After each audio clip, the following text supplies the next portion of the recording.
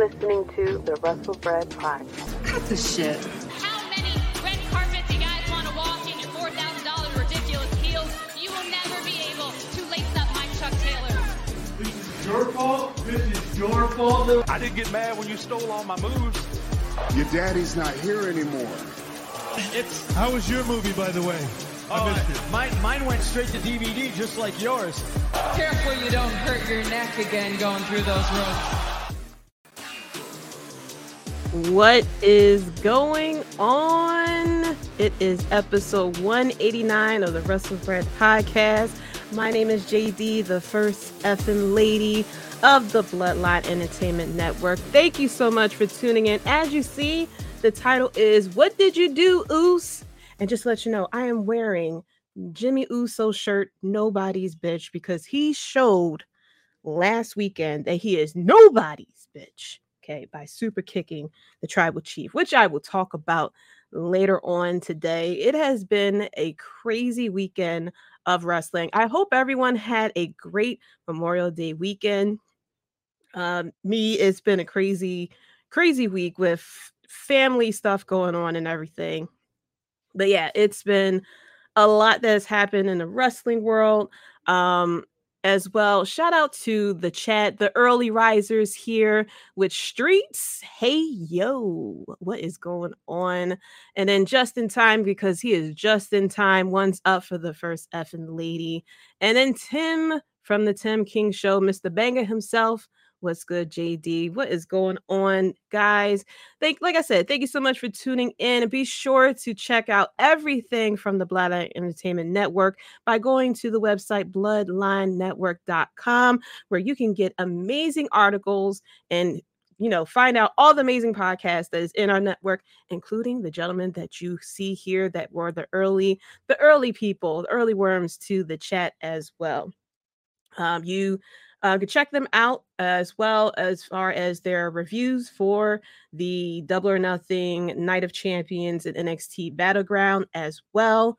Shout out to Don from the Top Rope Wrestling Talk Podcast. Your Grace, thanks again for joining the Double or Nothing watch along party. Yes, if you missed it, we did do a watch along party. We normally do watch along parties with a lot of the pay-per-views or premium live events. So if you missed it, you can definitely tune into the YouTube channel or the Twitch, and you can check out a lot of the replays as well. Be sure to like and subscribe if you love sports, you love entertainment, sports and entertainment, movies, gaming as well. We have it all in one little neat package for you to all tune into, and that is the Bloodline Entertainment Network. We are also been streaming gaming as well. Yours truly, I've been streaming on Mondays and Tuesdays at 11:15 on Monday and 11 o'clock on Tuesday, currently playing Jedi Survivor and Detroit Become Human. And on Wednesdays and Fridays at midnight Central, 1 p.m. Eastern for them late owls, we have Devin, the Tribal Chief, who is streaming Destiny 2 as well. But yeah, be sure to check out everything. And if you like what you guys see here, be sure to tune in every Thursday at 9 p.m. EST and check out me, the first effing lady, as well, as the hubs sit there and watch me from behind my monitor. But yeah, so we got some news and things like that has recently happened. First of all, congratulations to Alexa Bliss, who announced that she is expecting a baby. So congratulations to her. I believe she said her baby is due in December, if I'm not mistaken. So yeah, congratulations goes out to her as well. And also we had the announcement of, all the speculation about the fact that AEW is going into Chicago for AEW Collision. And it has been announced that CM Punk will be there first on the debut of Collision, which, it seems like it's going to be some of a brand split, but I don't know how you're going to do a brand split when everybody has to come together for the pay-per-view anyway. So we'll see how things go. I've heard that the tickets, of course, started to pick up now that they announced that CM Punk will be there live, and wonder what is he going to do, who he's going to be feuding first as well. We also had more information about AEW video game Fight Forever. It's supposed to come out, I believe it was June 29th, right around the time of AEW's Forbidden Door as well. They released some gameplay earlier today. I saw it on Twitch. It seems like it's going to be a hell of a lot of fun. I can't wait to check it. I can't wait to play it. Definitely may be a day one. He just stole my water. It's definitely going to be a day one game. Maybe I might wait because with a lot of games there's bugs and stuff like that. So I might wait a little bit just to let the bugs get out and stuff. So definitely possibly a day one, I should say. But it was a roll to the elite, so it looks like there's a career mode to it. There's a lot of different modes that you can do, and the footage that I saw was that you can actually ride around and skateboard as Darby Allin, and you can hit people on the skateboard as well. So yeah, that's pretty much it as far as news than what I have saw. So before we go any further, but yes, smash that like button for me, the first effing lady. Subscribe. Go into the chat, say something like, subscribe, and acknowledge us. Put the ones in the chat if you had a great weekend as far as wrestling goes. But starting off, we are going into NXT Battleground. We're going into NXT Battleground, ladies and gentlemen. So overall, I did finally check out. Now I don't watch the weekly shows of NXT. So that's why I really didn't give a prediction for last week. But overall, it was a very good show. I wasn't really the biggest fan of NXT 2.0, the colorful NXT 2.0, but now that we got this hybrid, non-colorful NXT, I'm loving it. So we had the triple threat match for the NXT North American Championship, which was Wesley defeating Tyler Bate and Joe Gacy. That was really good. I'm a fan of Wesley ever since that he was in the Rascals and Impact. Then he came over to NXT as MSK, and then of course the situation that happened with Nash Carter, I think his name is. But he has been on fire, especially during his North American title reign. I believe that he is about to set a record for the most defenses as North American champion or something like that, or maybe the longest title reign. One of those. And then we had the British rounds rule match for the NXT Heritage Cup. Now, I didn't really watch NXT UK like that, so I wasn't really too familiar, but I think they did an excellent job as far as explaining the rules. And it was very different. It definitely gave me like boxing vibes or like more MMA because it was the 6 rounds. And then if it was DQ or TKO, then the match is like over and everything like that. And, I love my luchadors. Dragon Lee was definitely killing it. But in the end, we had Noam Dar who won the match and retained his Heritage Cup. And as Cage My IQ Bickley said, Noam Dar is his hero. So I'm glad that your hero won. They definitely both put on a very good show. And then, of course, the last man standing match with Ilya Dragunov going against Dijak. First of all, I am a big fan of Dijak. I've been a fan of Dijak since, especially when he was feuding with Keith Lee and everything like that. I feel as though he needs to be in a movie, like the next military movie or Call of Duty or something like that. He needs to be in it because his look, like definitely like Boss Man. He could be Boss Man's son or something like that. But the look that he has with the sunglasses, stuff like that, definitely give me Call of Duty vibes or something. Like he needs to do something. But that match was so intense. It was very intense. And he's telling me to breathe. But but the match was very intense. I think Adam Cole needs to check out that match because that match had more intensity than than Adam Cole versus Chris Jericho.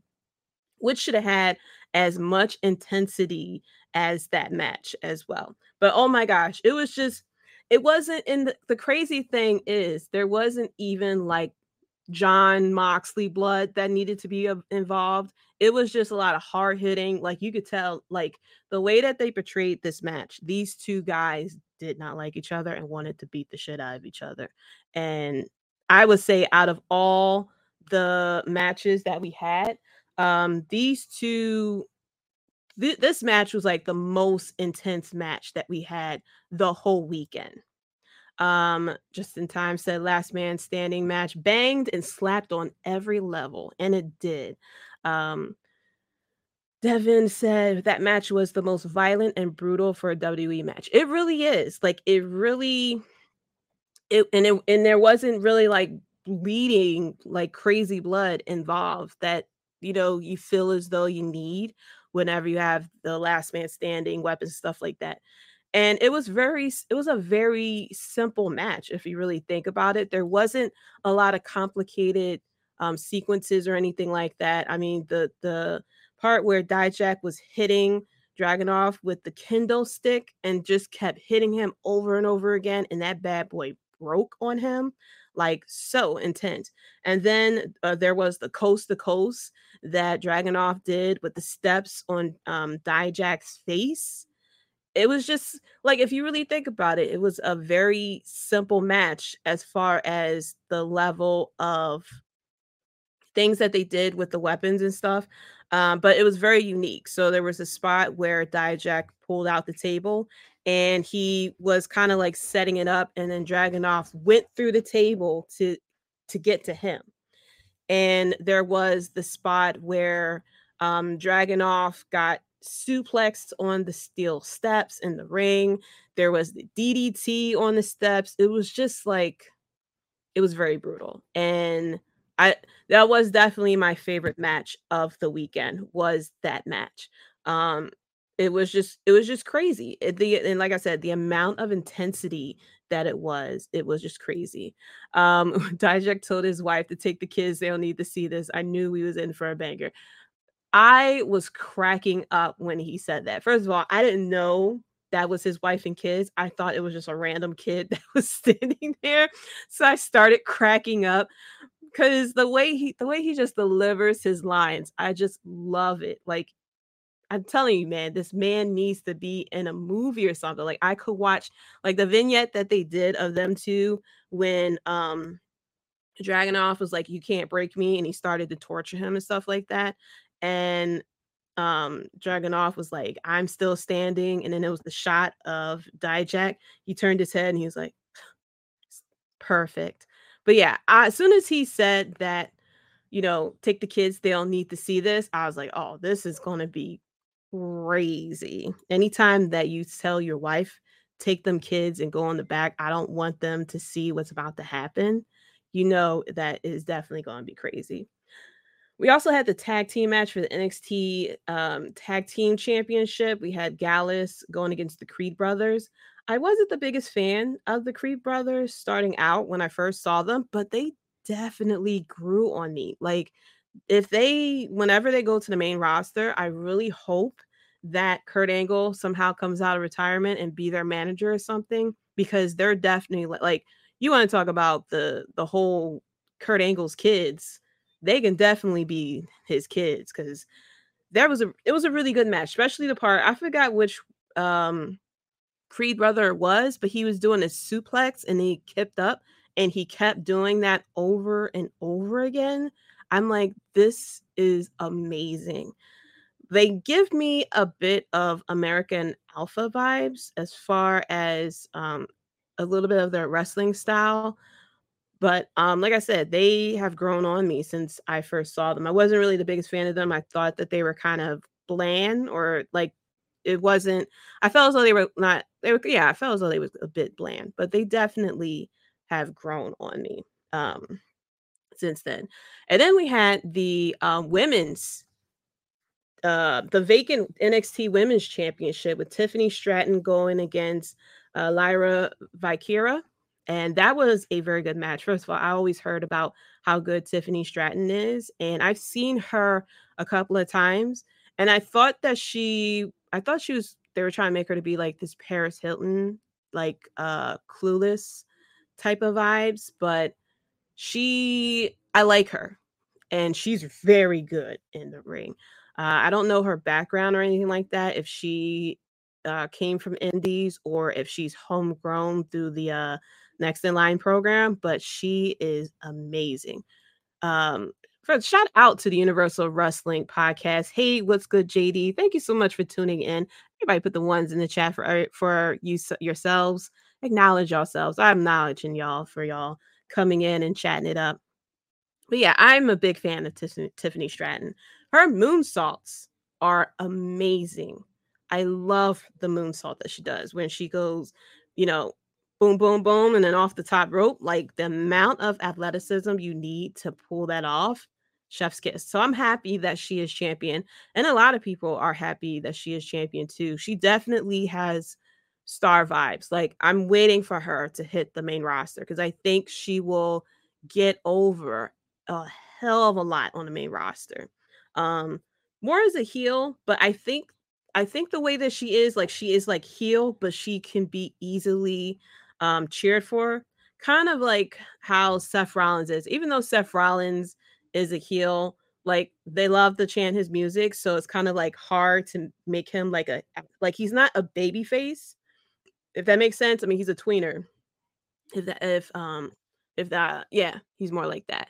But yeah, I definitely see her on the main roster. Her versus Charlotte, her versus um you can do her versus Rhea Ripley. That would be a very unique storyline that they could put together there. I mean, the pretty princess versus Rhea Ripley and everything like that. Um the now properly named prettiest PME, prettiest moonsault ever. Yes, that moonsault is amazing. Devin says, I love the way NXT treat their women's division. Yes, they always treat their women's division with a very high standard.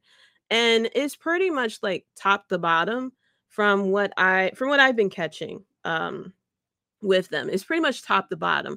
Like almost every woman on their roster, they give something, they mean something, I guess I should say. Whereas though on the main roster, a lot of the women on there are kind of like there to be pinned. Whereas though in NXT, you can kind of see any woman can win either the women's championship or the women's tag team championship, stuff like that. There's um like every woman has the ability and the chance to become a champion. And that's kind of how it always been with NXT, that they really put a lot of importance to the women's division.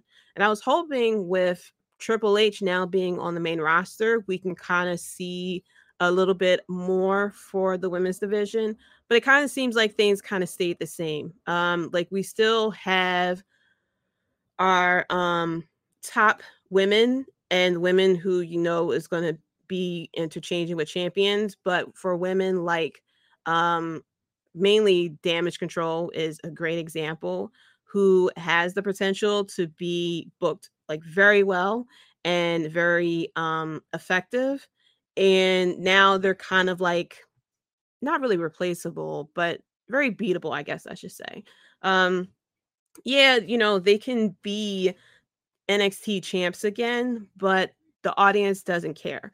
I think that's what it is. The audience cares a lot more with NXT, and so it's a lot easier to handle not only the women's division but the men's division as well. Whereas though on the main roster, it takes a lot more to get fans to really care about somebody. And so it takes a little bit more, like you have to be booking consistently with the women's division. So like when Natalia comes out and challenge Rhea Ripley for the title, everybody went like, "What? Like why?" You know what I mean? Because of how she's been booked for so long. She's been consistently booked to be the beaten person. And so when she goes to challenge for the title, it's not like, "Oh man, this is going to be exciting." It's like, "Okay, how long will it take Rhea Ripley to defeat Natalia?" And then finally, we had for the NXT Championship, we had Carmelo Hayes going against Bron Breakker. And of course, this took place in Carmelo's hometown. And I love his entrances with Trick Williams sitting there doing the introduction, and they're showing everything on the big screen. So this time they showed all the major trophies from the from sports. So the Stanley Cup, the Lombardi Trophy, the trophy for MLB, I forgot the name of it, and the trophy for NBA as well.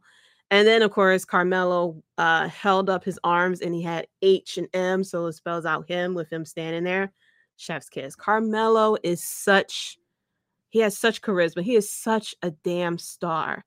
And this match was really good. Bron Breakker with the dog mask and stuff like that. That was really cool.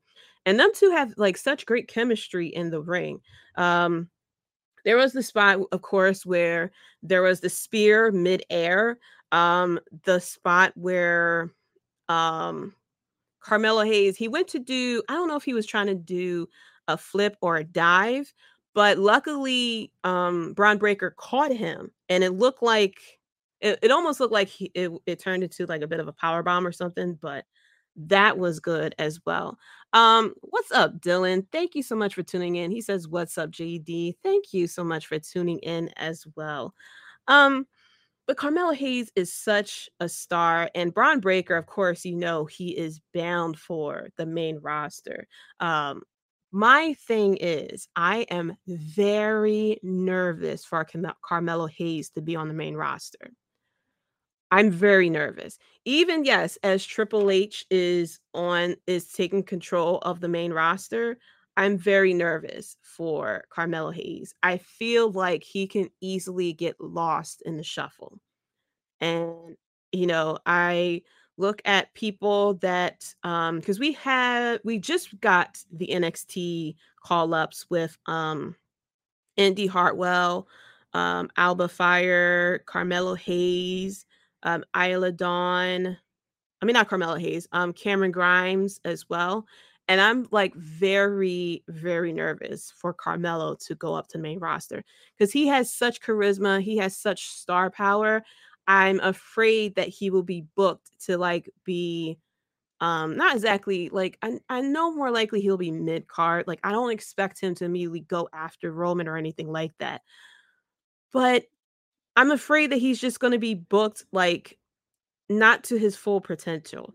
Like I could easily see him as, US champion or depending on where he goes, IC champion as well and really kind of like revitalize the cruiserweight division, from the main roster, but I don't have the confidence that they'll be able to book him correctly to where as though the casual crowd will like cheer for him and like really respect him in the ring. Kind of like what Ricochet has become. Like Ricochet is very talented. Johnny Gargano is another example too. The smaller guys who are very talented, but because on the main roster, things kind of get jumbled up a lot where it's more about storytelling and deep characters than it is of actual wrestling in the ring. I'm hoping that they'll be able to book him correctly. That dive spot was heart stopping. Legit thought Mello was going to spike himself. That would have been catastrophic. It was, and I'm glad the camera was behind. The camera was behind Bron Breakker, so you couldn't see exactly what he did, but it looked like he caught him, and then I thought it was countered into a power bomb or something. But then I saw Bron Breakker kind of, go backwards with him. But yeah, that was hard. That was a very scary moment. That was a very scary moment with that dive. But overall, NXT Battleground was a very good pay-per-view. As always, what you kind of expect with NXT that they would be very good pay-per-views. Um I would say overall this may be the pay-per-view of the weekend. Very if I knew the storylines, if I watch NXT weekly and stuff like that, it probably would easily be number one. But I would say it's like right under what my number one choice is. I would say it's right under there. Definitely higher, a lot higher than what I'm going to name as number three. But yeah, I really liked NXT Battleground. It was very fun. Um, I like it. I love how they always do it in 5 or 6 matches. Easy to it's very easy to follow, I guess I should say. It gives enough breathe room for a lot of these matches, and it doesn't feel like these matches didn't feel like it was taking too long. Like you weren't feeling the time because from start to finish, a lot of these matches were very good. So going over to NXT, we are going to be starting out with the first match of the WWE World Heavyweight Championship, and that is AJ Styles versus Seth Rollins. What is going on? Shout out to Ben Buster. Um, Hello, all. Thank you for tuning in. Thank you so much. So first of all, motherfucking AJ Styles is 45 years old. Okay. He is putting on these matches like he is in his 20s. All right. The amazing things that he is able to pull off and what he can pull out of people. Like, I really hope they use him like forever. Not exactly wrestling, but he'll be a great mind as far as a coach, someone to help out training in the ring and stuff like that, especially with the next in line program that WWE has for their wrestlers and down in the development. Like, AJ Styles will be a great mind to pick. Um, I believe he's signed for another few more years. I think with the last contract renewal, I think they pretty much got him until I think once his contract expires, he pretty much will have to retire from that. But he is such a great wrestler, a great mind as well, and very good as far as like the It Takes Two, very good dance partner. He's very good at selling, and he's very good at very unique sequences. First of all, this match should have been brought to you by L'Oreal with the amazing hair from these two guys.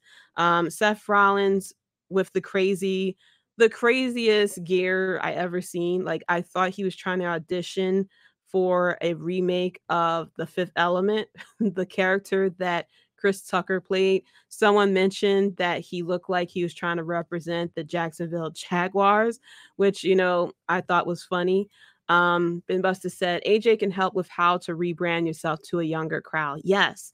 Him and I would say even Chris Jericho are very good as far as rebranding yourself to make yourself still relevant, because you would think after wrestling for so long that you eventually get stale, that the matches won't really be as entertaining. But AJ Styles is able in the ring, is able to make you feel like you're watching like a 5-star match, can make anybody feel like a million bucks.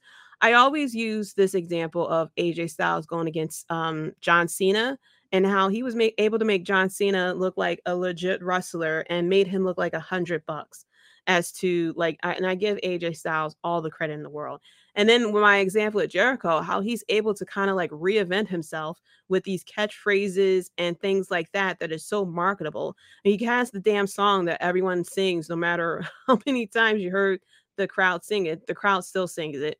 The Drink It Up Man, the I'm a Wizard, the You Just Made the List, and why, Raw is Jericho. Like, so many things that he has done over the years to kind of reinvent himself and, come up with catchphrases that will sear into people's minds. Those two definitely need to open up a wrestling school or something like that. They're great minds.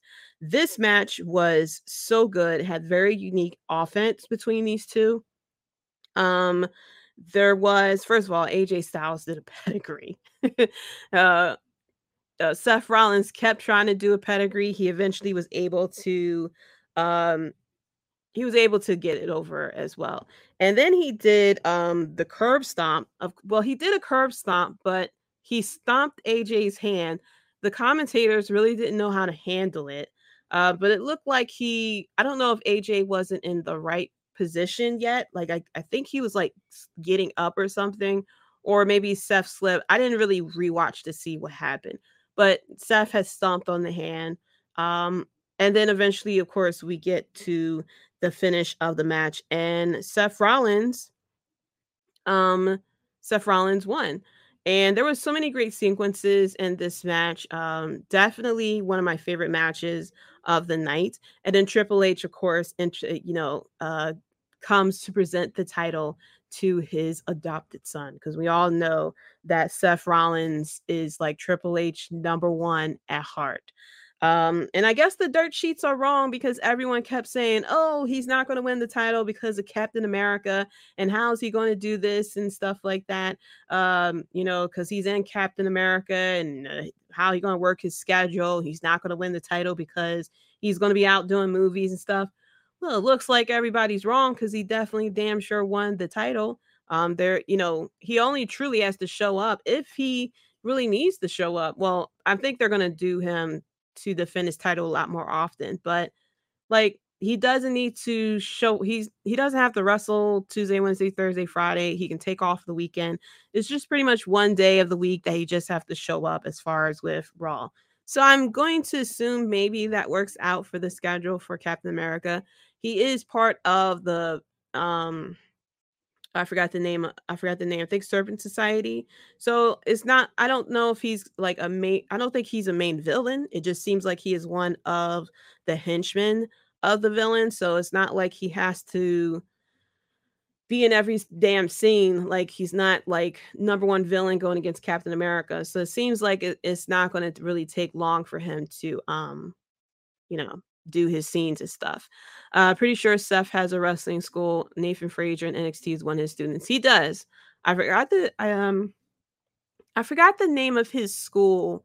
It was like something Black Wrestling School or something. I don't know if it's Tyler Black or Black Society Wrestling School, but yeah, he has a wrestling school. I know that Tyler Breeze and Sean Spears have a wrestling school together called Flatbacks. Who else has a wrestling school?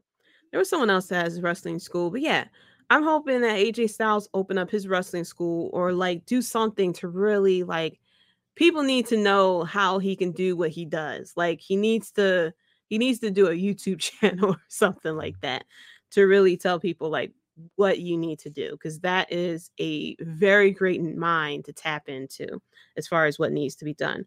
But yeah, for this this was a great match, which we kind of figured between these two. I know a lot of people were slightly upset because AJ Styles is from Raw. From SmackDown. This title was supposed to be for Raw exclusive, but I'm not mad that we had AJ Styles wrestling Seth Rollins. I'm not mad at that at all. I would rather have this match between these two versus Seth versus anyone else, truthfully, because I think the match that we got from these two, it was a great opening match. So to follow up, we had Becky Lynch going against Trish Stratus. First of all, thank you, Trish. Just want to say that respectfully.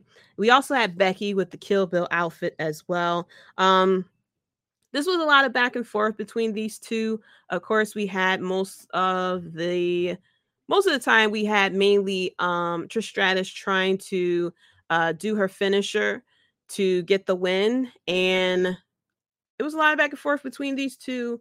This match was about 15 minutes actually. But in the end, so we had the part with Zoe Starks coming in to help out Becky Lynch, and it looked like she busted Becky open. So it looks like I don't know. I thought we were going to get kind of a repeat of the situation with Nia Jax, where she got busted open and then she went on like level 9,000 and everything. Yes, thank you, Trish. Respectfully, yes, thank you, Trish, because I guess not a lot of people had time to change out of that gear. So she wore that gear again. Of course, she wore the Trish Stratus style. I was like, thank you, Trish, respectfully. Um, I love the addition of Starks. I love the addition of Zoe Starks. I think this will help Zoe Starks a hell of a lot. I love her look. I think she would be great on the main roster. And the thing with the main roster is when someone comes up, you have to book them so carefully because first impressions really mean a lot on the main roster for some reason. Like once those casuals have a type of thinking with you, like you kind of stay there. And WWE tends to book people once you get like a certain reputation, I guess I should say, they'll constantly book you that way. And we have, like, for example, Omos. They constantly book the whole he is so tall and so he has to do these squash matches. But because they want to kind of like put him over, so they put him in these very high caliber feuds with Brock and Seth Rollins and stuff. And he has to be the one that loses. And then he has to do squash matches in order to bring himself back up again. But I think with Zoe Starks, she has a very great look. And I think that she could really gel well and connect um, to the main roster as far as a heel. And I think, teaming up with Trish Stratus and kind of like eventually put her in line to feud with Becky Lynch is a perfect start for Zoe Starks. It'll get people talking about her. People, of course, know Trish Stratus. And so it will kind of connect that.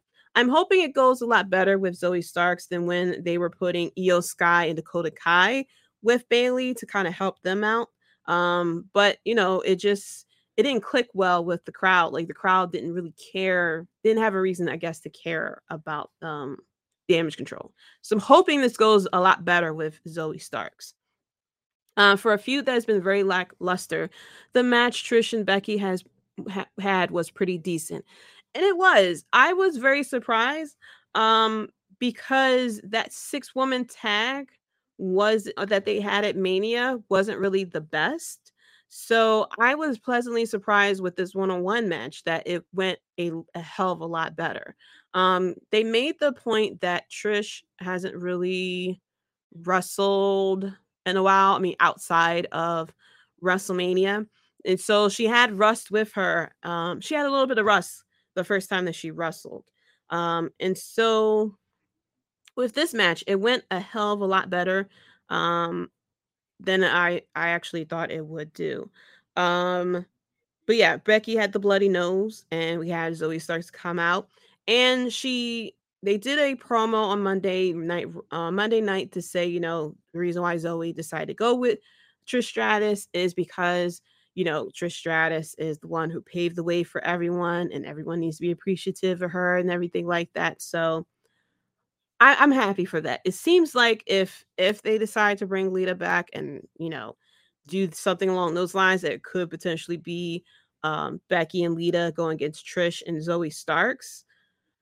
But I'm interested to see how it goes with this. If we're going to have another match between Trish and Becky, or if we're going to now switch the feud to Zoe Starks and Becky Lynch. But I'm hoping, I have fingers crossed, that Zoe Starks will do very well on the main roster because the casuals are very unforgiving. So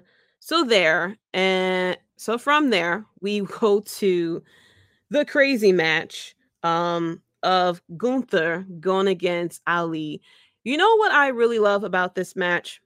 I love it when you know who's going to win, but they give you those moments that's like, are they about to lose here? Is such and such actually going to win here? And we had those type of moments between Gunther and Ali. First of all, Ludwig Kaiser, his introductions for the Ring General. Can you imagine him introducing The Undertaker?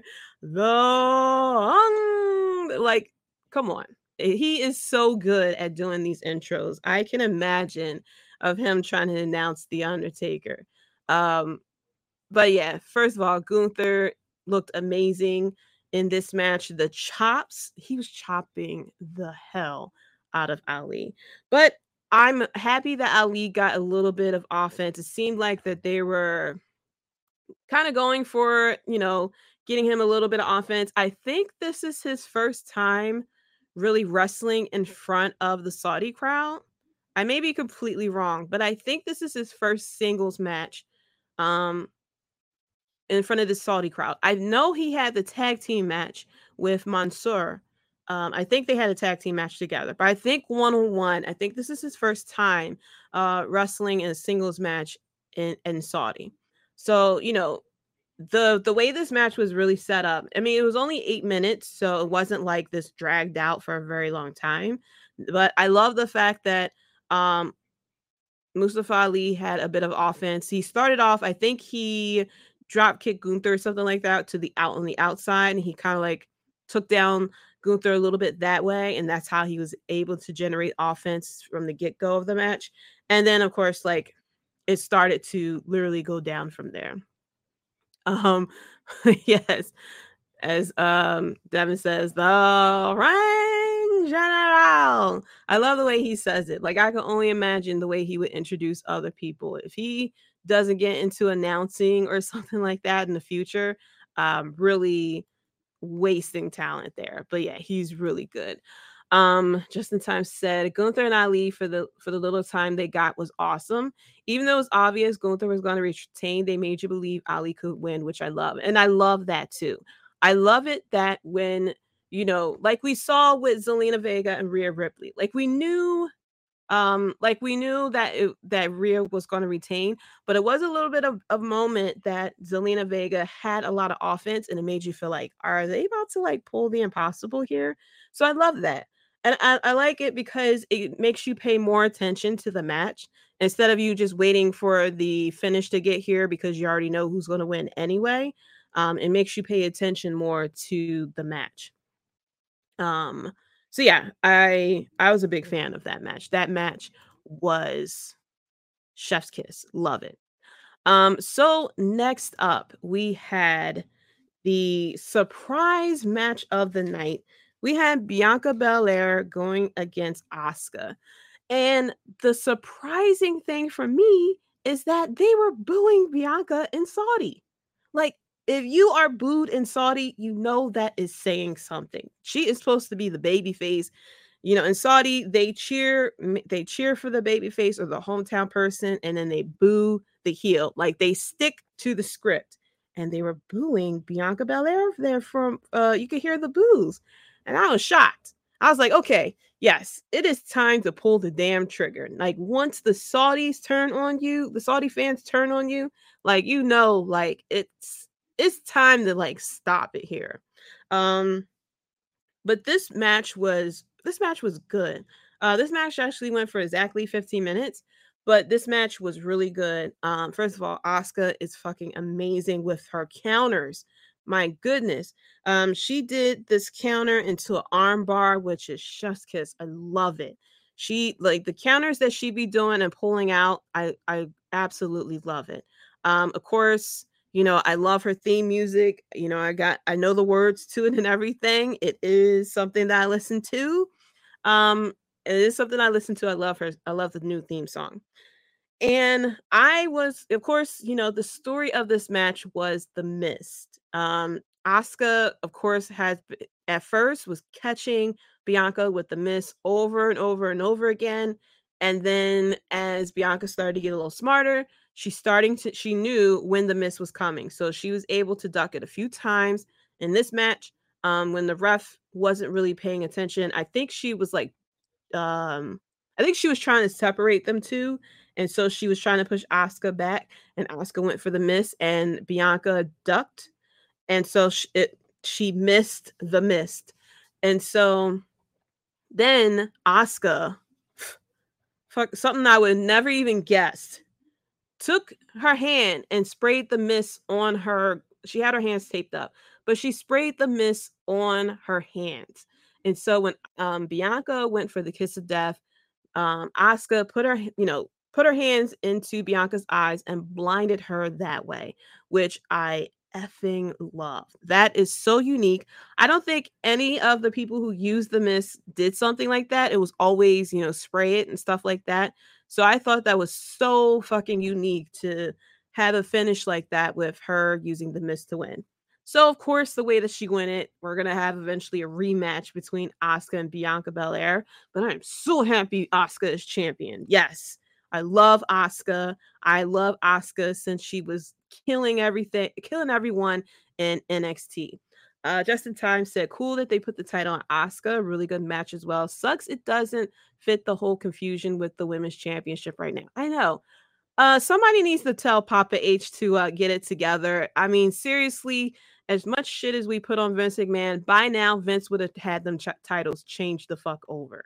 Um, I'm sitting here saying the Raw Women's Champion. I completely forget this is actually SmackDown. So yeah, I've Triple H needs to get it together. Pull some unique shit out your bag. Like we call you this creative genius, and you have yet to figure out how to switch these damn titles. Like it makes no sense. Like just have a backstage segment of you taking the title from each woman or something like that. As long as you don't do the dumb shit that they did previous, where it was the tug of war with the titles or whatever. Um, I'm fine with that. Shout out to the Faction Cast podcast. Thank you so much for coming in and taking a listen. Shout out to you. Be sure to check out all these podcasts that are coming in as well. But yeah, Triple H need to figure out something. Like switch these damn titles because this keeps confusing me. I keep saying Raw is technically SmackDown, and SmackDown is technically Raw. And I'm sitting here like, yeah, this is for the Raw Championship, but it's actually technically the SmackDown Championship. Dom said, wish she would have beat Bianca at Mania, but I'll take it. I love Asuka too. I know.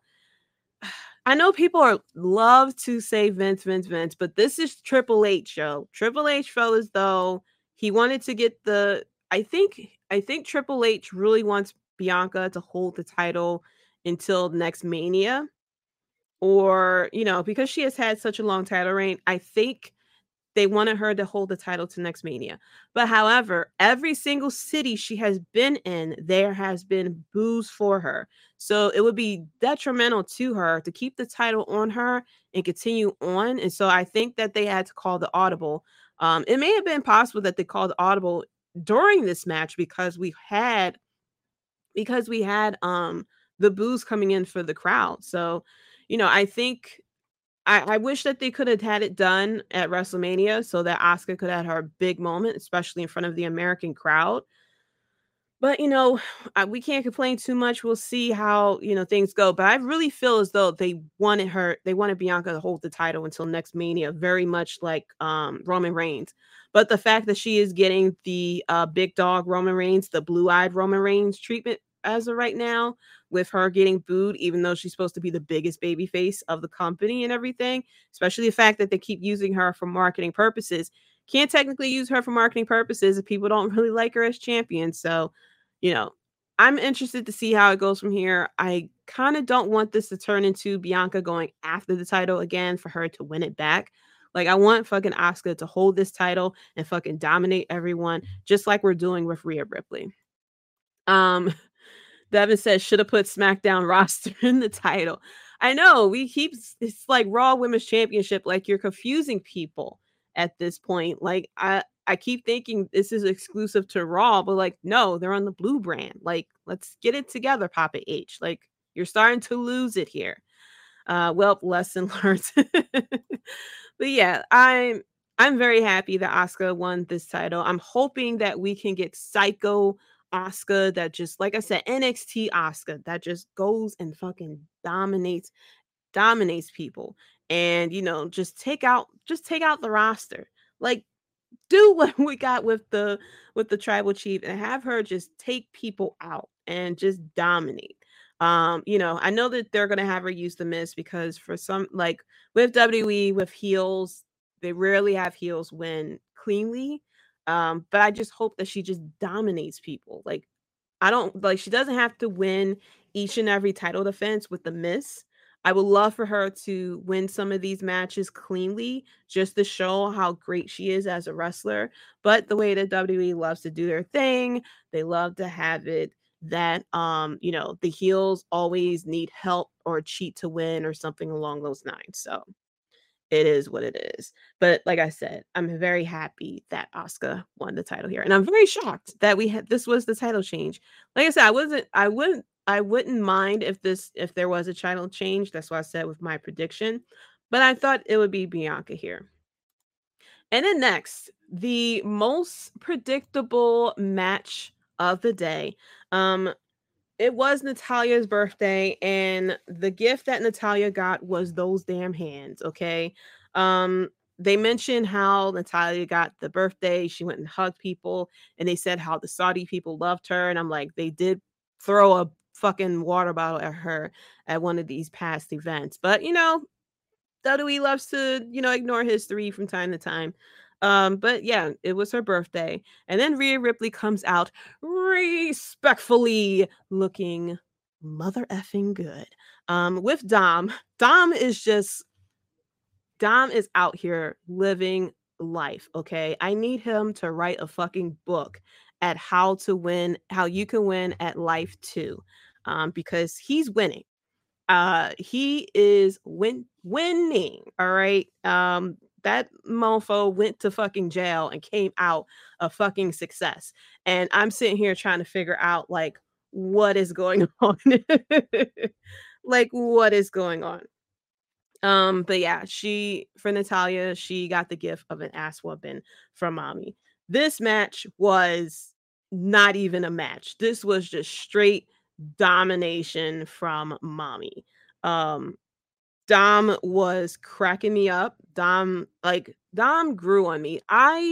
He has proven me so wrong. If I was one of those people, I would tweet at him and be like, sorry, okay? Um, because I did not think he would make it as a heel because I was like, I don't see it. He seems like he's too nice, but he has been like the most entertaining heel on WWE's this is SmackDown, so this is Raw on the Raw side of WWE. But this match was a lot of fun, okay? Rhea Ripley let us all know that Natalia is not fucking winning. How we said with Mustafa Ali versus Gunther that we like the fact that Ali had the opportunity to win. Like we was like, oh, I love the fact that, even though we know who's gonna win, there's still that little bit those moments where you think that they can actually lose. We didn't get that here. Mommy was like, I'm not here to play motherfucking games. This match went for 1 minute and 10 seconds. Okay. This is like the first fight that you have in Elden Ring where they want to show you that this is what you'll eventually fight. You know how they always give you that final boss first and you automatically lose no matter how hard you try. This is what happened here. Okay. Natalia thought that everything was sweet. And she didn't realize you're going up against the final boss and you're level 1 with a stick in your hand. Okay. That's exactly what happened to Natalia. And Rhea won. First of all, Dominic, at once Rhea had won, Dominic was I was cracking up. Dom jumped into her arms. She carried Dom, walked over. He started pointing at Natalia and laughing like this is an after school special or something like that. And I need someone to check on Buddy Murphy or Buddy Matthews, his name. I need somebody to check on Buddy Matthews because because of course they were mentioned the next night by the Acclaim, which is and she said, how she said, Dom, we're over in both companies.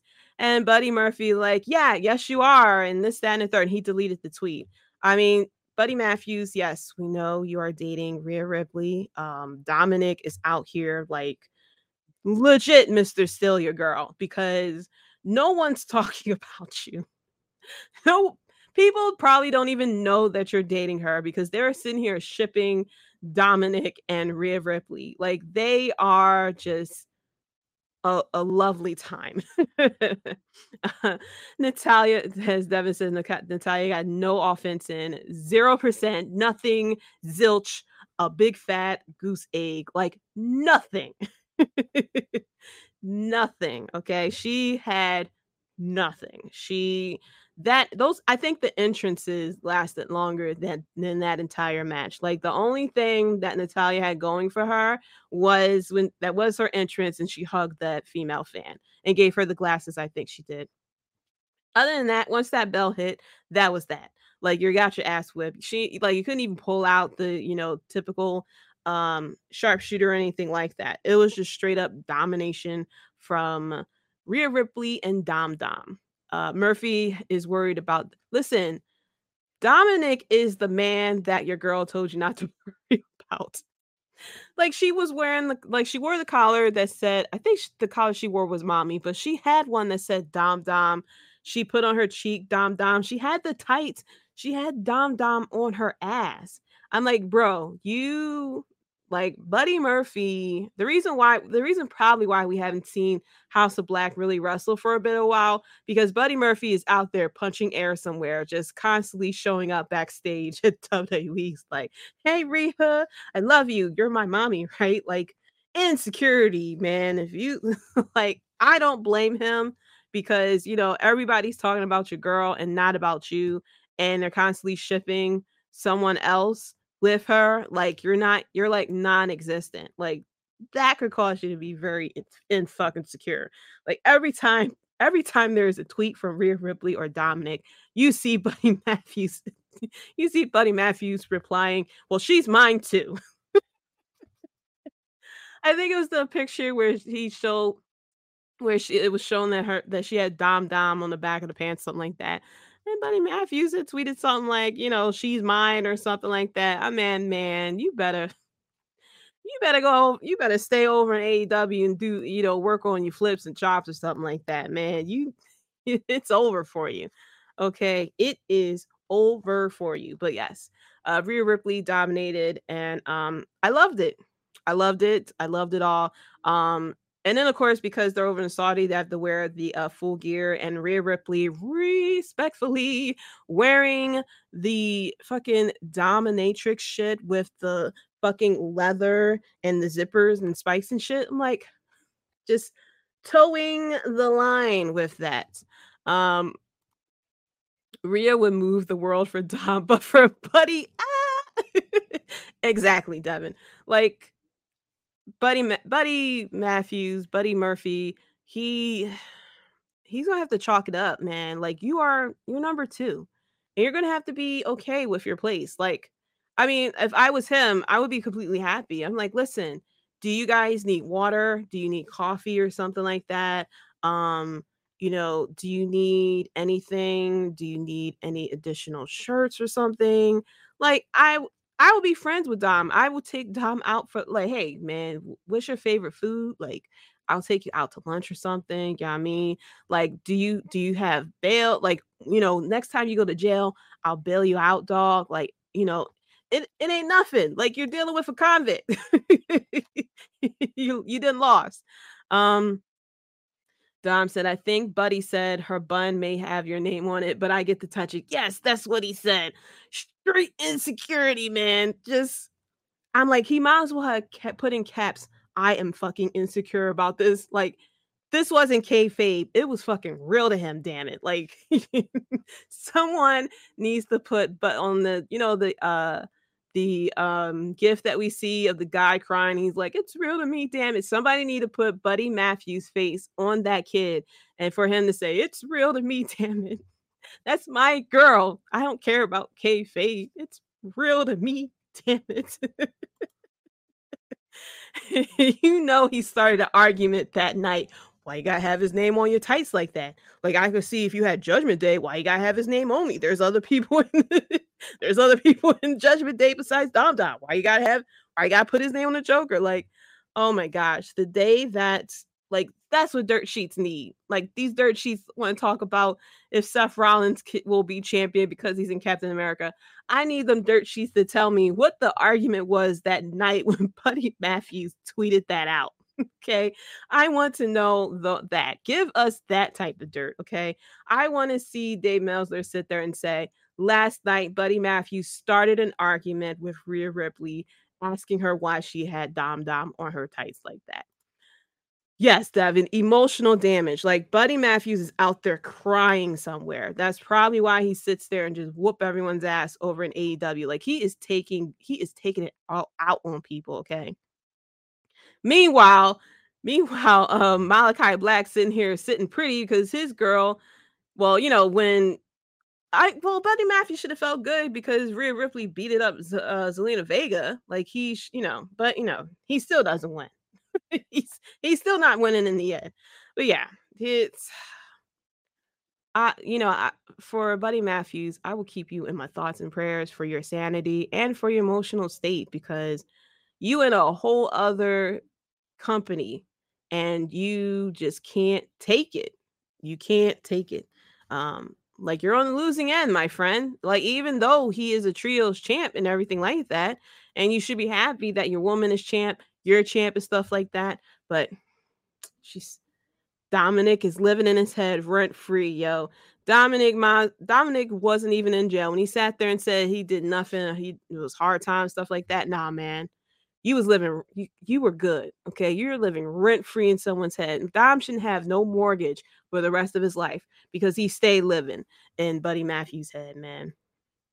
So after that, we had the match that everyone had an opinion on.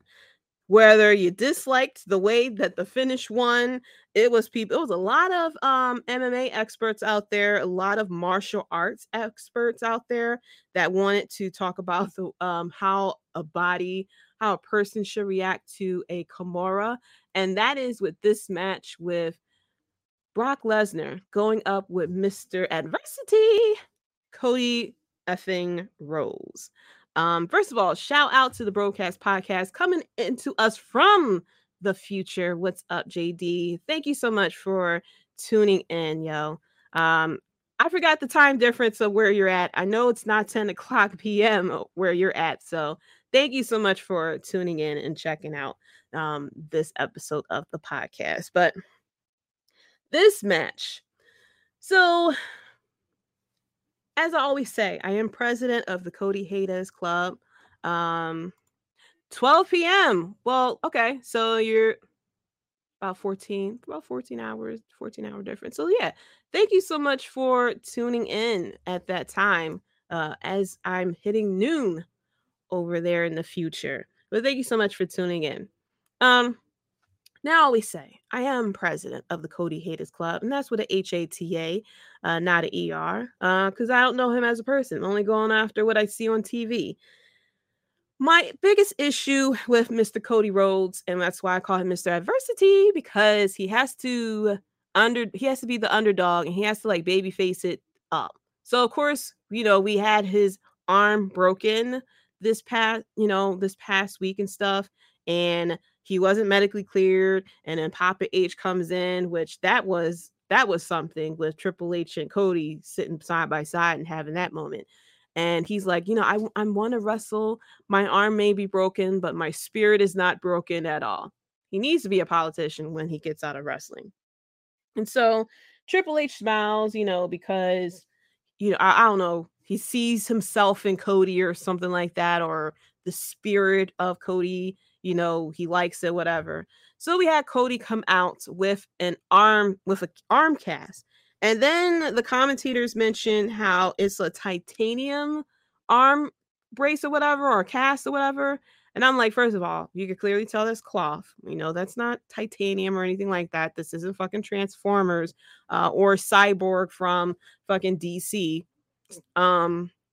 So then the thing that confused me is that he started using the cast as a weapon, which I could have sworn is a DQ from what we have seen before. I could have sworn that we had plenty of feuds where we had an arm in a cast by a heel, but they couldn't use the cast as a weapon or else it'd be a DQ. And they always use the cast when the ref's back was turned. Whereas though Cody was sitting here just clocking Brock Lesnar from the get-go. And I don't think this had I checked my notes. There is no stipulation with this match. This was a straight up one-on-one match between these two. Yeah, even fucking Wikipedia says this is a singles match. Anything like that. But yet Cody used the titanium arm arm cast to clock Brock Lesnar in the head a couple of times, which I'm like, I could have sworn that's a bit of a heelish move. Baby faces don't really use the cast like that. Clearly it was made out of titanium if it hurt Brock Lesnar. I guess so. I guess that they had to explain, like, no, this isn't cloth that's hitting Brock Lesnar. It is clear titanium because it's fucking Brock Lesnar, who looked huge, by the way. I swear every time Brock Lesnar comes out, he looks like he has gotten bigger and bigger. The thing that upsets me is we have inconsistency when it comes to Cody Rhodes and the way of Brock Lesnar's offense. Now I looked this up because I was very confused, because normally with the Kimura, the arm is broken, right? And then we get a tap out from there. But in this situation, the arm is already broken and it was put into the Kimura lock, which means it should be broken even more, or that you should immediately tapped out because of the pain. And I looked up how many people never tapped out to the Kimura lock. And it was, of course, the big dog, blue-eyed Roman Reigns, Kurt Angle from back in the day. Oh, no, that's not what I looked up. I looked up people who kicked out of the F5. That's what pissed me off. Because I'm like, as many people, the F5 is used to like completely dominate people. And I was very confused because Cody has been kicking out the F5. Cody kicked out of the F5 in the last match. And then he kicked out of the F5 this match. And I was very confused because I'm like, the F5 is a very devastating move. Your arm is broken, this, that, and a third. And you kicked out of the F5. So I looked up who kicked out of the F5 before. And it was Blue-Eyed Roman Reigns, Drew McIntyre, Bobby Lashley, Kurt Angle, and there was a fifth person. I think The Undertaker. Yes, The Undertaker, because at the street, he had to do it 3 times. So, yeah, it's a very small amount of people who kicked out of the F5. Now, if this was done for, special for Cody because the F5, yes, Devin, and the Tribal Chief version of Roman Reigns too, kicked out of the F5. So I was a bit upset that Cody kicked out of the F5. And it wasn't like made as like a big spectacle about it, if I remember correctly. But it was just the fact that he kicked out of the F5. That's what I'm a little upset about. And it was just like the amount of like, it wasn't even like John Cena level. It was like kind of similar to Hulk Hogan before he hulks up. How like he gets beaten down and like nothing can defeat him or anything like that. And so he constantly had the Kimura lock put on him, and he reached the ropes, which is like, fine. I can live with that. People had issue because he passed out from the Kimura lock. Like, he shouldn't have passed out because the body, like, he should have tapped out or whatever. And then, of course, there were the experts that said, well, it's because his body went into shock for the amount he passed out due to the amount of pain. But my thing is, I can understand that if his arm wasn't broken with the titanium arm cast this whole time. But I'm like, he already has a broken arm and he's been put in the Kimura lock. And it's like the power of the American Eagle is what kept him going. That's why I didn't like it. It was the fact that he survived in that Kimura lock for so damn long. I swear it was like 5 minutes of him just being in the Kimura lock. That's what I kind of didn't like, because I'm like, I don't know. I am looking more likely from a hater's perspective, but I feel like the Kimura lock really shouldn't have lasted that long with him before he passed out. Especially because that Kimura lock was put on him, I think 3 times during this match. And then of course we had Cody, who did 2 crossroads, and he was about to do the 3rd one, and that's when the Kimura lock was put on him. That was my big gripe. Not the fact that he passed out. It was just how long he was in that Kimura lock for and he didn't pass out. Like, I know that we're doing the baby face, that he has to baby face. And yeah, like I said, Mr. Adversity. So it is what it is. Tim says the new German suplex.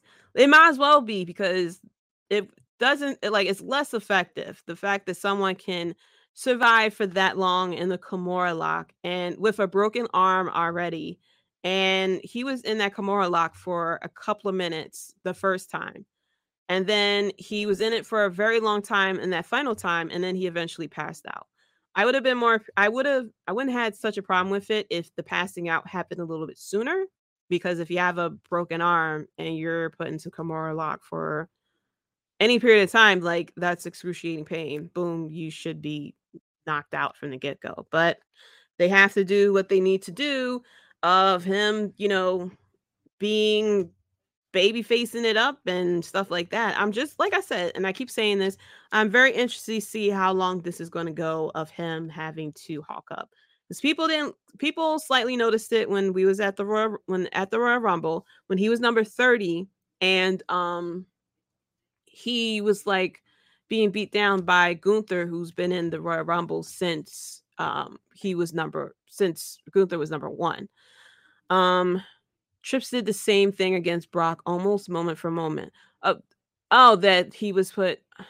See, and that I didn't look into as far as with the Kimura lock because I was just very confused about him kicking out of the F5 consistently. So I didn't really look into as far as people who survived in the Kimura locked. So yeah, very interesting that it was Trips that went through it moment for moment. So it sounds like Trips was the one who gave them the idea to do this situation, I guess, to get people to cheer for Cody more. But my thing is this something really needed? Because Cody has already hit the whole, over like very loved and biggest baby face already, especially with him going against going against Roman Reigns. Everyone wanted him to win the title. And so it's like, do we really need him to be constantly an underdog? So I'm very interested to see. It feels like this feud may continue. Because the next pay-per-view, premium live event is the next premium live event is Money in the Bank. So it's like, is Cody going to be? I don't know if I know they are starting to do qualifying matches. I don't know if he is going to be the one. I don't know if he's announced as one of the people to enter the match for to qualify for the Money in the Bank, or if we're gonna have this again between Brock and Cody, which I think we are. Yeah, we're 1-on-1 between these two. So yeah, we're gonna have the rubber match at Money in the Bank between these two. But not in the WWE. Shaking my head. I know. The thing is, right? Because Cody brings it up like, oh, I had all this adversity once I left WWE. But WWE is a bubble. Like, how many times, like, they just recently started talking about New Japan and Impact, and they don't even talk about AEW like that, unless they want to talk about the pissant company. But they always had the WWE bubble where they don't talk about people's past in other companies. So if we are looking at in the WWE bubble, like, yeah, he can sit there and say all he wants what he did outside WWE, but there is a whole casual crowd who is not familiar with him outside WWE. And in fact, I'm very sure a lot of people in the crowd don't even remember him from his first title for his first run in WWE. They only just remember him from his return, that they don't even remember Dashing Roads or Stardust or anything like that. They just know of, what we saw since Mania of last year and the fact that he got the torn pec. So while we can all connect, like that's why I'm saying the adversity thing, because I'm not connecting what he did in AEW or anything like that. Like, I'm keeping the attitude the same from AEW as far as him needing to be the big baby face, because that's what he did in AEW too. And it was very detrimental to him at a certain point, detrimental to him and other people as well at a certain point. But it's people who like want the adversity. I just feel like it feels like they're redoing what he originally did, because WWE loves to repeat things, and it feels like they're redoing the whole situation of him with the torn pec and him fighting through it with him with this broken arm. So it seems like they're trying to redo everything so that you can get the whole underdog baby face through the injury storyline. He needs to do something while Roman continues to hold 2 titles hostage. Well, truthfully, I think they really want to pull the trigger for him to win at Mania 40. which will be the perfect city to use the whole underdog situation. Philly is the perfect thing to use for underdog. I mean, we are the definition of underdog when it comes, especially with the Eagles and, of course, Rocky Balboa. That's where it all started. We still have the statue of him by the Art Museum steps. So I think that they definitely want to pull the trigger for him to win the title at Mania 40. And I think in order for him to get that build up, they just have to they have to put him again in these feuds where he is, being constant underdog. But I'm like, I don't know how they're going to, like, how are you going to book that out for a whole year before it gets tiring, So after he go after Brock Lesnar, who's the other person that he can have this underdog situation with? Who's a heel, because who's a heel? Because the biggest ones he already went through. He went through, Seth Rollins first of all.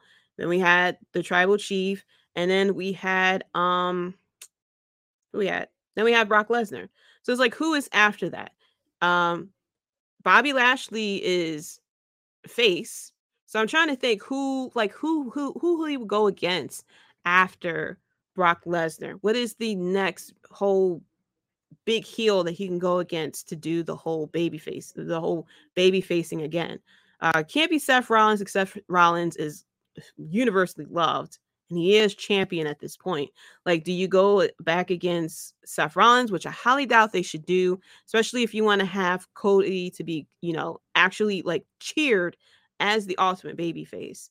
Jinder Mahal, maybe.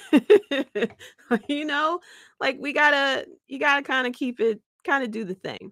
Yes, from the Bloodline Entertainment Network, which you should check out soon as we're done here.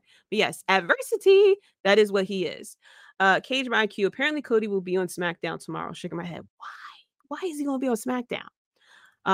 I still think it will be Cody versus Gunther at Mania for the title. I've heard that it would be Cody versus Gunther, but but we need to then stop talking about finish the story. You know what I mean?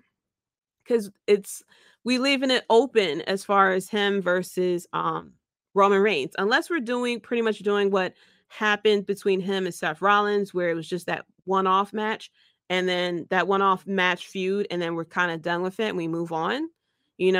So I'm afraid of that match because I love Gunther. And if Gunther is the title holder, I want Gunther to retain the title holder. I know Cody needs to win a title at some point of time because that's what we keep building to. But I love Gunther. Okay. I love Gunther and I would want him to hold that damn title. Him and AJ, have the OC attack him and bring up their time in the Bullet Club. That would be interesting. But the thing, then that would have to make AJ Styles turn heel. You know what I mean? They have to be careful who they put who they put Cody Rhodes against, because so far they have put him against very strong heels. And they're constantly doing the whole underdog, finish the story, because that's what we had with Roman Reigns. This time we have, I got the broken arm, but I'm still going through it with the adversity with Brock Lesnar. So if he do have him go against AJ Styles will make him look like $1 million. But you do have the section of the crowd that really likes AJ Styles. And the last thing you want is for Cody to get any type of booze, because this whole build that you're doing with him can be washed away. Finishing the story would be winning the title, in my opinion. It would be, but it really felt like the finish the story part should be with Roman versus just winning the title either way. I think it's a very strong story that they can have continue with Roman Reigns and Cody Rhodes. Kind of very similar to we see in a lot of the movies where we have the antagonist and protagonist, want to fight each other, but something happens and they have to separate themselves during the movie. And then they come back together again in the final scenes, the final battle of the movie. I think that's what we kind of can do here with Roman. It's just, we're a little under a year to next Mania. And so it's a lot of premium live events and a lot of feuds that we have to run through for Cody to eventually go back to Roman Reigns, who is actually on SmackDown. So you got to make that connection as well.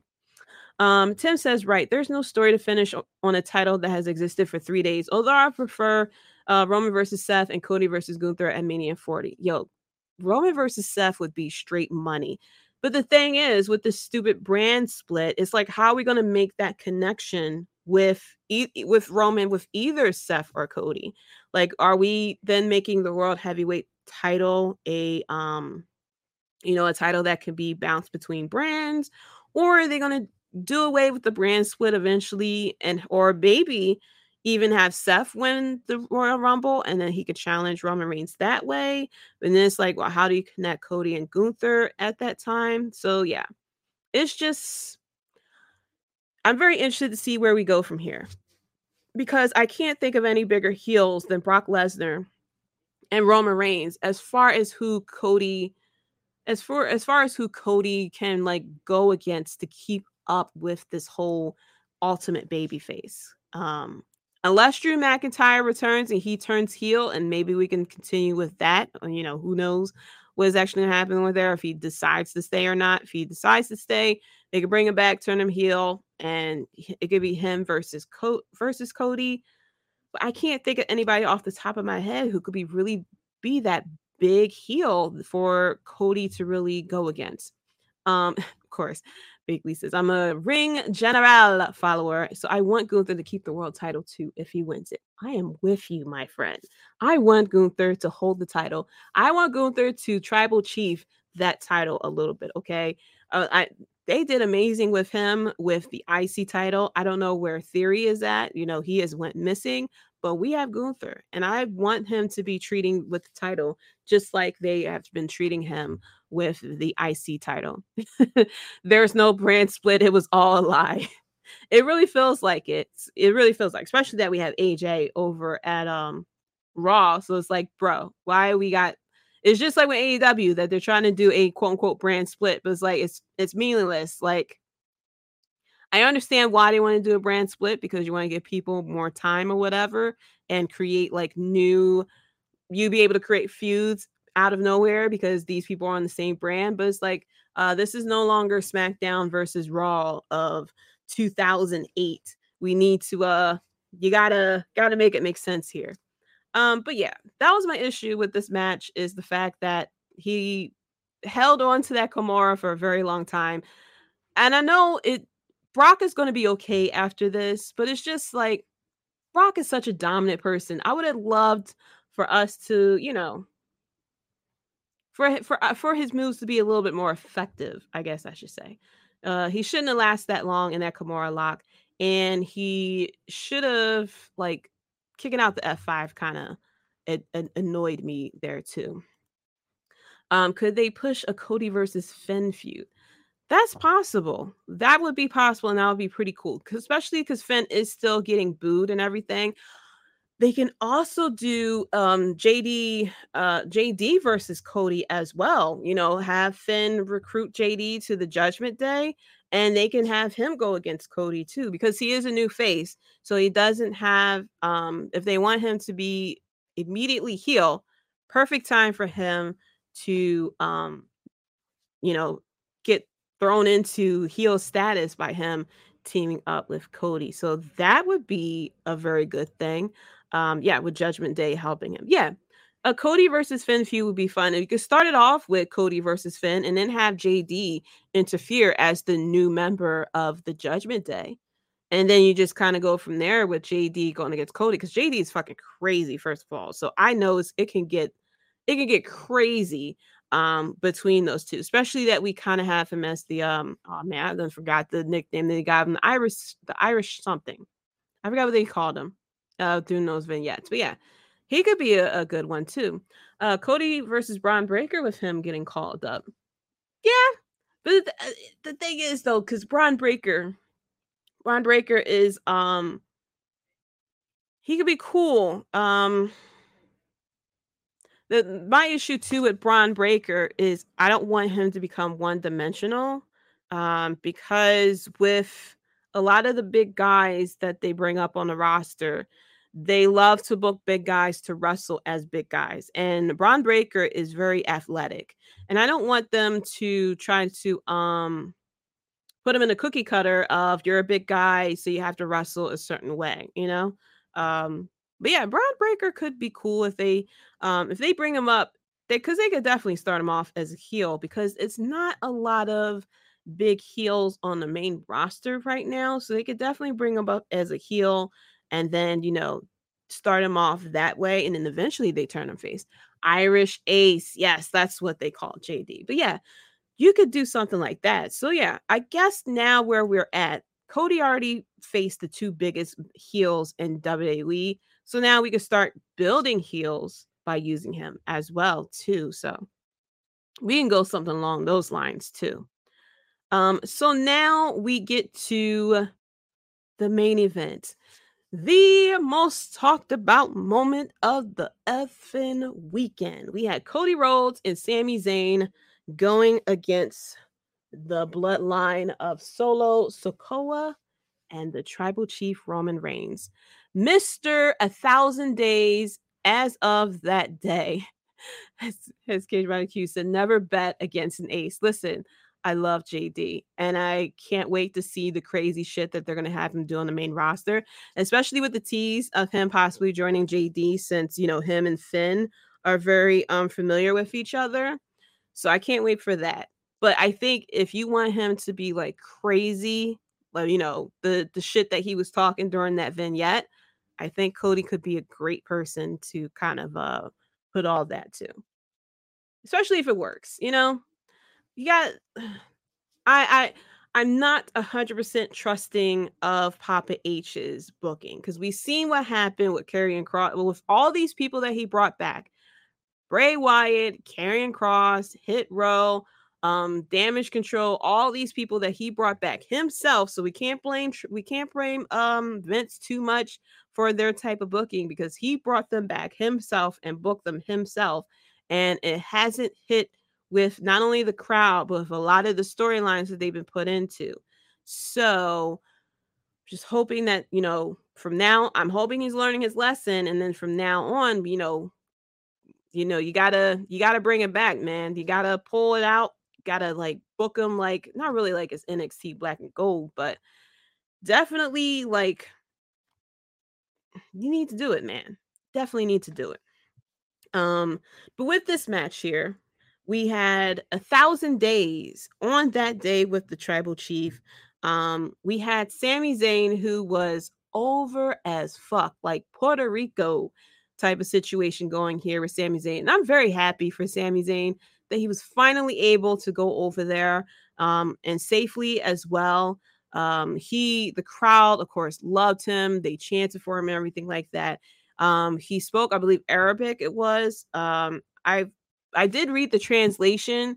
I think he said like you have an Arabic champion, so this need to be talked in Arabic, and then he introduced himself and Kevin Owens as well.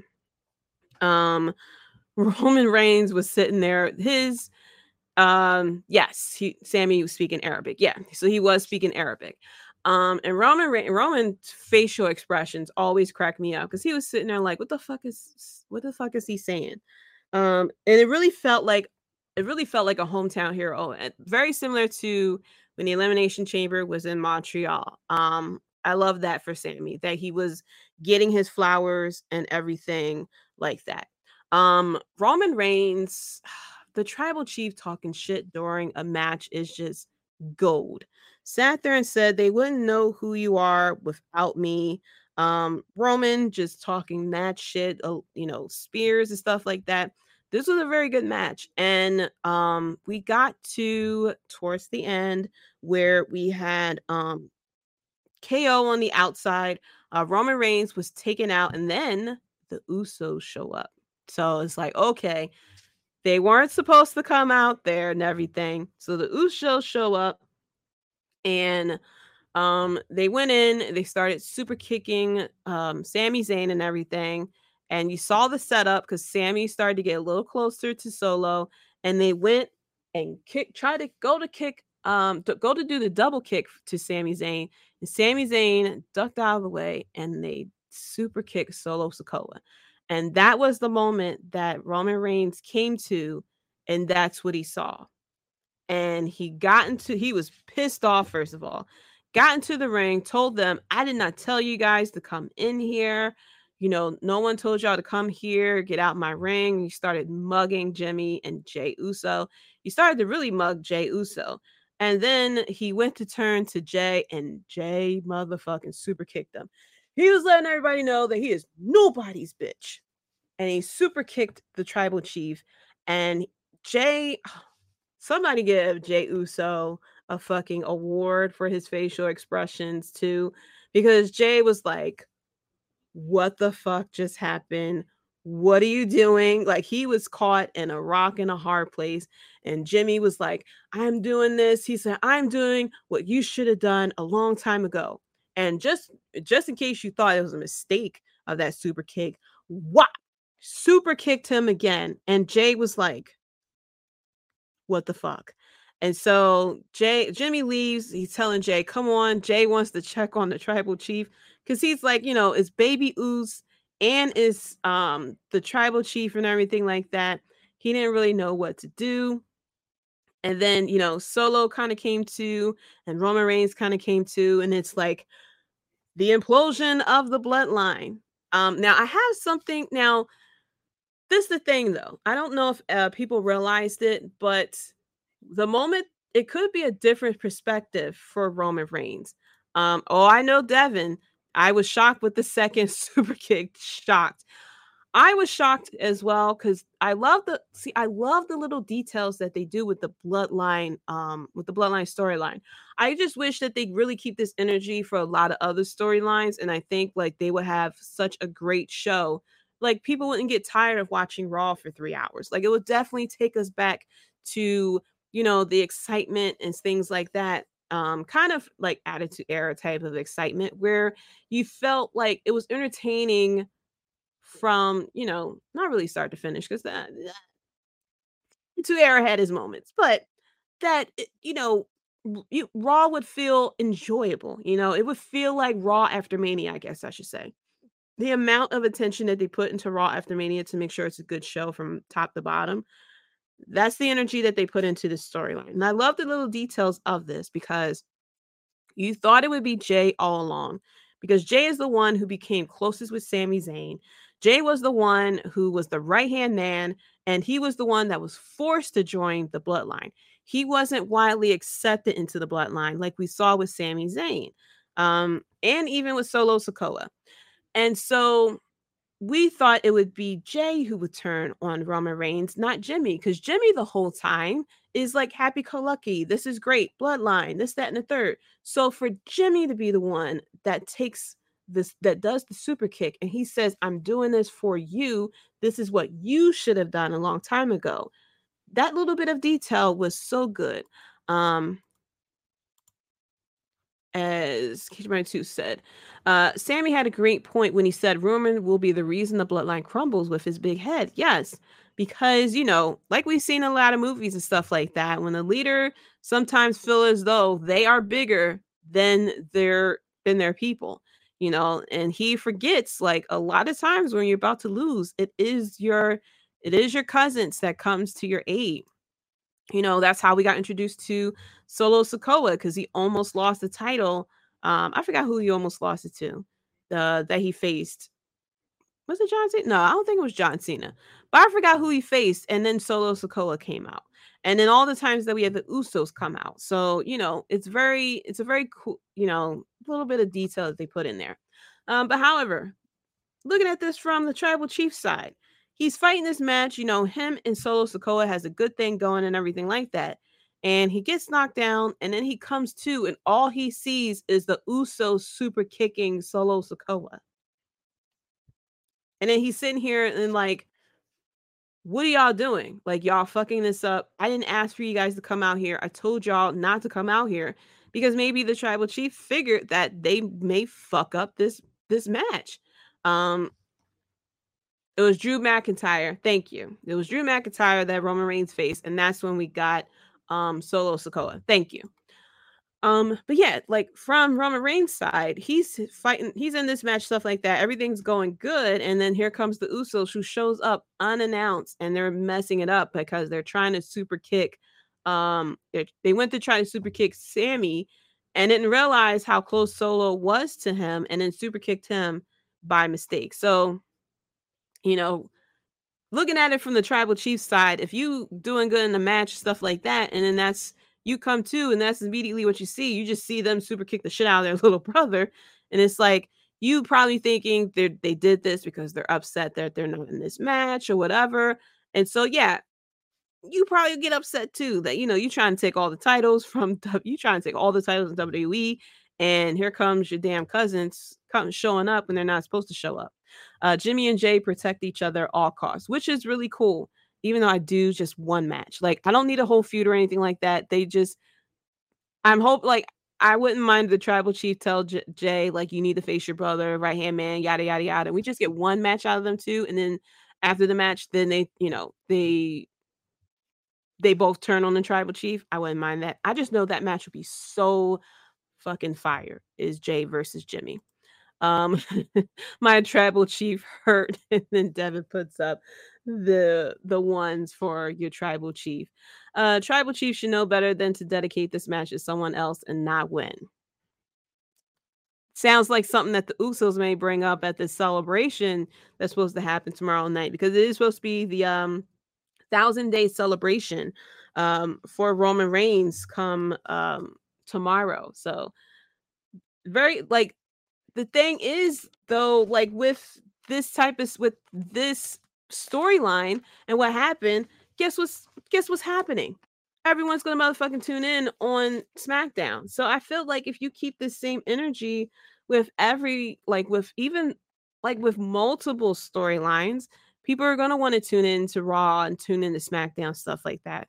And it's just funny because I forgot who said it or anything like that, but it just shows like whenever the tribal chief or whenever the bloodline is on TV, people tune in.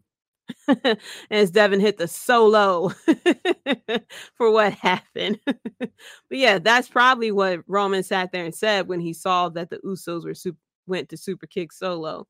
But overall, this was a very good pay-per-view. And normally, recently these premium live events in Saudi have been very good from bell to bell, from top to bottom.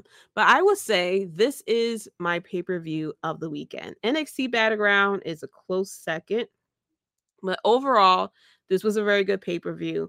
It made for Asuka winning, first of all, with the heavyweight championship of Seth Rollins versus AJ Styles, as great as a match it is, with this damn surprise with the breakdown of with the bloodline and everything like that. Even Brock Lesnar going against Cody Rhodes, even though I had the issue with the Kimura, I was slightly fine with it. And then of course Rhea Ripley respectfully dominating Natalya. Devin goes, what? Are you saying what because I picked Night of Champions as my number one? Or are you saying what because of what I said about the bloodline? You did call that Asuka win. You did call that Asuka win. I didn't believe in it. And then I realized, shoot, I didn't have anybody change titles. And so I was like, I picked Asuka like last second, I think it was. But I thought it would be Bianca. I thought it would be Bianca Belair that would retain the title. Oh, you're saying what? Because I said Night of Champions number one. It is, like I said, only because I'm not too familiar with NXT. If I watch NXT from week to week and I like really knew the storylines from the get go, like I'm not too familiar with Lila Valkyrie, I think it is, and I know of Tiffany Stratton, but I haven't watched enough to really like know her. And then I'm not really that familiar with Gallus or like that either. Of course, I know Wesley and Tyler Bate and stuff like that. Like if I followed them from week to week, I would say Battleground was number one. But I'm not too familiar with the storylines. So it was a very fun pay-per-view. But because I know the storylines and everything more with Night of Champions, I'm going to say Night of Champions is number one, which might be a little bit shocking because I do like my AEW as well. But however, sometimes with NXT, we only have 6 matches. With Night of Champions, we had 7 matches. Valkyra. Yeah, I'm not too familiar with her. She has a very cool look, first of all.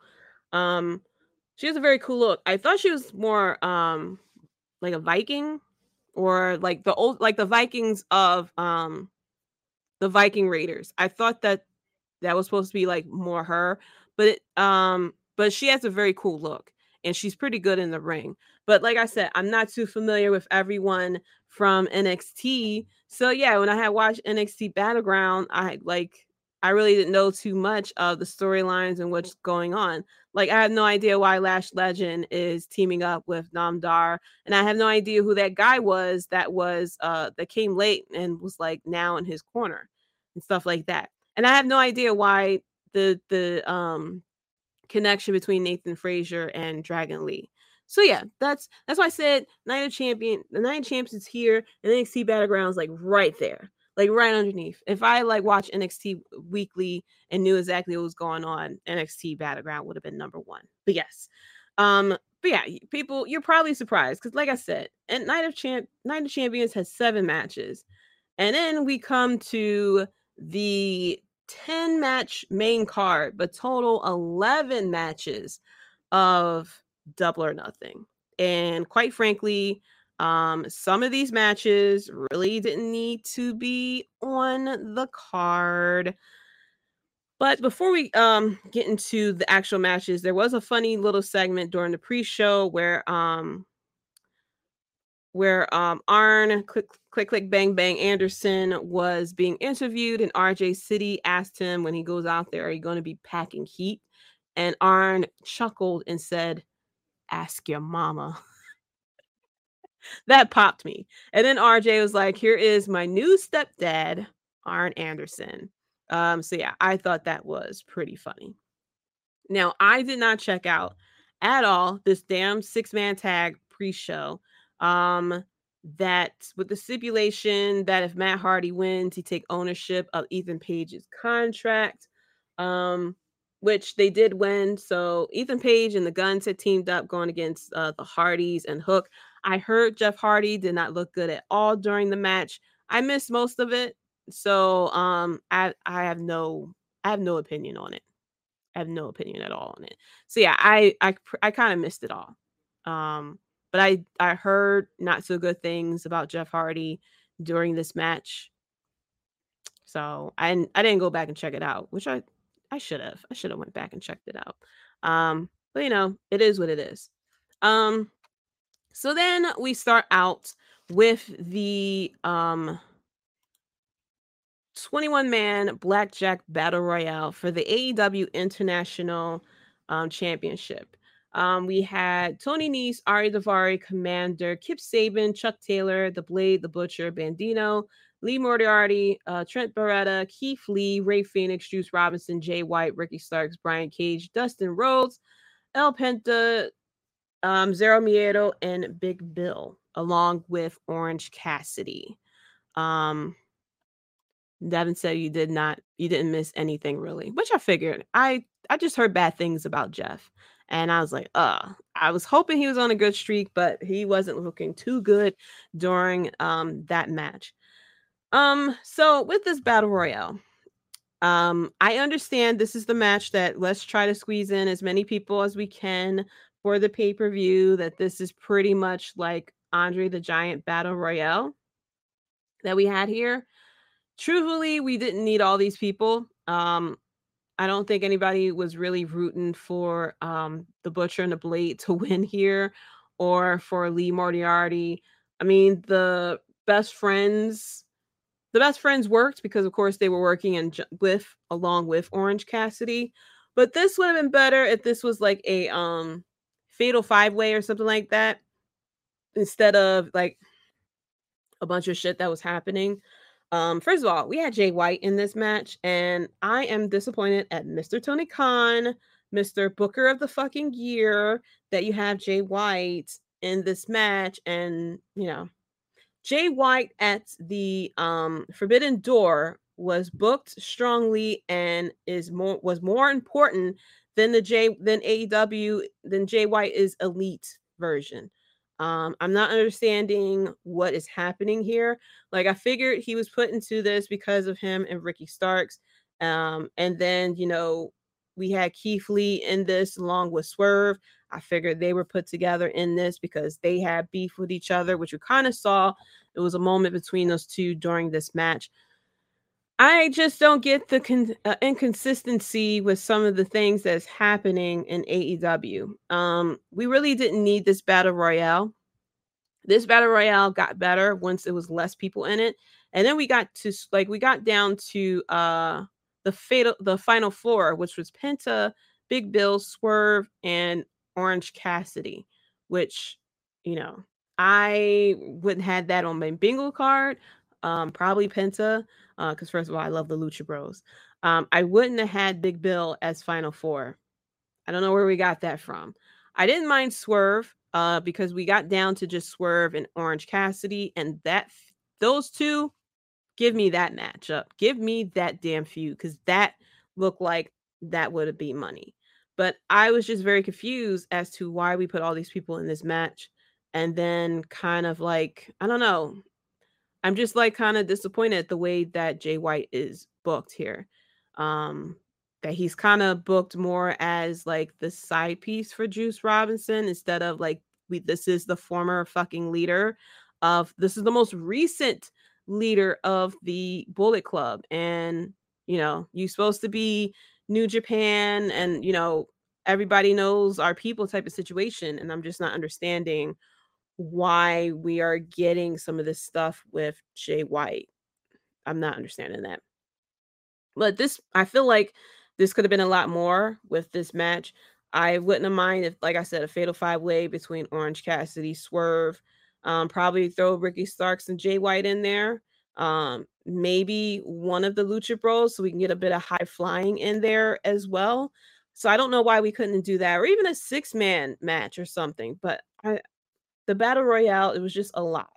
It was just a lot, and we really didn't need it all. Like, we could have had instead of like a over 22 minutes of this battle royale for us to get down to the good portion of the match, we could have had a solid 15-minute match between a triple threat or a fatal 4-way match between and have really solid wrestling, especially for this to be the opener. So a bit of a hit and miss with that one. But in the end, Orange Cassidy won, which I'm not really too surprised with. They really booked Orange Cassidy as the workhorse. Workhorse champion with Dynamite. He has been consistently opening up Dynamite with matches and stuff like that, and he's so good in the ring, first of all, and he's very likable to the crowd. The crowd loves him, and I find him hilarious as well. But yeah, the battle royale wasn't the greatest thing to open up the pay-per-view with. And then we get to the most disappointing match of the night, and that was Chris Jericho and Adam Cole. And this was supposed to be a non-sanctioned match with Sabu as the special guest enforcer. We had Sabu come out with a chair along with Roderick Strong and Adam Cole. Sabu letting us know that he's just into doing crazy shit. Because he got on the top rope, and I think it was Angelo Parker who was on the table, and Sabu gets onto the top turnbuckle, and he just falls over. He doesn't jump or anything.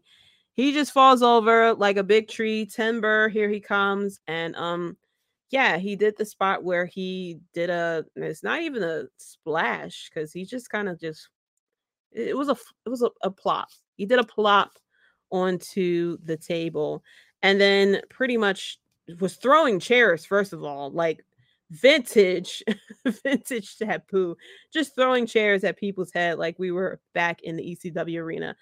He got Chris Jericho with the chair throw, and I forgot who else he threw the chair at. I think he threw the chair at both at actually it was all of them out there. I think he threw the chair at maybe Daniel Garcia or Jake Hader. One of them he threw the chair at. But this match was so disappointing because Adam Cole talked so much shit about what he was going to do to Chris Jericho. I'm going to beat you and this, that, and the third, and I'm going to fuck you up and everything. And it's like, well, he did all this shit to the love of your life and everything like that. And we get to this match. Like, we don't, like, I understand. We don't need blood or anything like that. This doesn't need to turn into a John Moxley. But there was like no intensity with this match. For these two to have such a heated rivalry but leading up to this wasn't this wasn't an intense match. Now, it did seem like Chris Jericho had gotten a head injury sometime during this match, so I think it really changed the course of this finish. But overall, like, it really felt like the average match you would find on Raw, like at 9:30 match that you would find on Raw. There was no intensity to it. It felt like these two just want to get through the motions and want to get to like the next spot or the next sequence, stuff like that.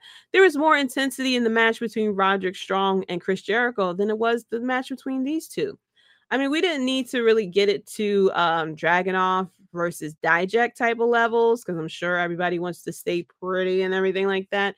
But there's just no intensity with it. Like it picked up a little bit once we got the chain involved, and towards the end of Adam Cole just sitting there, he punched Jericho a little bit with the chain, but it was just like a little bit of intensity that we saw there. But by that time, it was just like too late to really like save the match. But this match went on for 17 minutes, and for like maybe 16 minutes, we didn't get that much intensity. Like, I didn't feel anything with this match. Like, we had Britt Baker who came out, and then we had Saraya come out to take out Britt Baker as well. But it was just like no intensity for this match. It felt like everybody was walking on eggshells, which really like kind of downgraded this match as a whole. Like, no, like I said, we don't need blood or anything like that, but there's just like no intensity between these two. And it was really a shame because this could have been a pretty good match between these two. But in the end, we had of course one of the finishes that I really hate when they have a great match, but the finish wasn't good. This time we really didn't have a great match, and we didn't have a great finish either. Because in the end, we had Adam Cole, who had, even though he had the chain wrapped around his fist, he was mainly punching Jericho with the fist with the forearm and everything like that. And then Aubrey had stopped the match, and I'm like, this isn't fucking MMA. Why are we stopping the match or anything like that? It would have been fine if if Adam Cole pulled out a new submission move, or what we saw with Moxley and Punk, I think it was, where we had the choke out with the chain. We could have did something like that and then had the match stop that way. But for the punching and the forearming, and then the ref stops that way, for it to be an unsanctioned match, that part kind of didn't really make sense to me. So then after that, we had an interesting match of the tag team match between FTR and Team TNA. Devin says, I can't believe I'm about to say this for an Adam Cole, but that match was trash. It was. I've seen more intense matches I've seen more intense matches in the PG era of WWE than what we saw last night. It wasn't good. It wasn't good at all. And it really is a shame because it is Adam Cole. And normally with Adam Cole matches, you get a pretty good match. But with this match, it was just like no intensity. And the intensity really needed to come from him because he's the one who has gotten done wrong. Like, you had the love of your life be beaten with kendo stick right in front of you and things like that. So it's really a shame. So next up we had, like I said, FTR going against Team TNA. Devin says, yes, more intense on NXT 2.0. Really, like, seriously, it's just really a shame that, and it's like these two are veterans. It's not like this is like, it's not like this was a Jay Cargill going against a jobber type of match and it became unsanctioned. Like Jay Cargill versus Red Velvet, like that match, that feud had more intensity between those two than what we got with Cole and Jericho. Now, this tag team match started off very fucking slow. And it was an issue that I had with this match is this match went for 20 minutes and you felt the 20 minutes. Like this match could have definitely been cut into 10. They were wrestling, you know how with the Iron Man matches that goes on for 60 minutes or even 30 minutes, like it's very, very slow at first and then it starts to pick up. That's exactly what happened with this match, but it was so slow that it like you weren't really interested in it. Now it got very good at the end, towards the end, where they had a little bit more fast sequences and stuff. But I wish that, like, we see with a lot of good matches, we have, fast sequence and it slows down and then like picks up just like a roller coaster and stuff like that. But with this one, it was just like we were just like you're just waiting for the match to pick up, which is really a shame because FTR is a really really good tag team, and then Team TNA, like we shouldn't had to wait. Like I think we waited like a good maybe 13 minutes before things really started to pick up. We had the spot where Mark Briscoe took the guitar shot, and he was asleep. Like he wore the referee shirt very well because normally a referee gets like tapped on the shoulder by mistake and they're down for the count. And even though Mark Briscoe has wrestled in fucking crazy ass matches and had a lot of shit thrown at him, and he got hit with things more crazier than a fucking guitar. The guitar got him to sleep for a hot minute. Then we had the spot where Aubrey come down and then Karen Jarrett had hit her with the guitar and then slipped and fell right after that. That made me pop that Aubrey had took the guitar spot as well. But yeah, this match, it took such a while for it to pick up. And but once it like picked up, it was like the match started to get very good after a while. In the end, FTR did retain the title. It seems I selfishly wanted Team TNA to win just for the chaos. But we had FTR who retained, and we had Mark Briscoe who definitely, um, you know, definitely sided with FTR in the end, and it was a pretty good moment between them as well. But yeah, this match, it started off very well, but then it picked up and it got a lot better. But yeah, which is really a shame because, like I said, this they were pretty good tag teams, and we've seen better matches with these two tag teams as well. So after that, we had the TNA championship with a ladder match. This match, first of all, with Arn Click Click Bang Bang coming down ringside. We had Luchasaurus as well. This match was fine. This match was fine. This lasted for about 17 minutes. It was some crazy spots that happened with this match. First of all, there was the spot where Christian was climbing up the ladder and Wardlow climbed on the top rope to jump onto the ladder, like we've seen happen with different people before. I think we saw it mainly with Ricochet in WWE. I forgot it was someone else who did a spot like that too. However, fucking Wardlow doesn't realize, sir, you are not Ricochet's size. You have a lot more muscle mass than that. So when he jumped onto the ladder, he like made a big impact to where I thought he fucking broke his ankle or something like that. The way that he hit that ladder. And of course the ladder bent from it, which he was about to climb again. Luckily, he decided to throw the ladder, to get rid of the ladder and use a different one. But first of all, shout out to Christian Cage for rocking the turtleneck again. Like I said, he is outworking everyone on these turtlenecks. I give him such props because we're now entering June, okay? It is going to be 90 degrees here tomorrow in Philly, and it's been 80s and high 70s all week, and Christian is still rocking the turtleneck.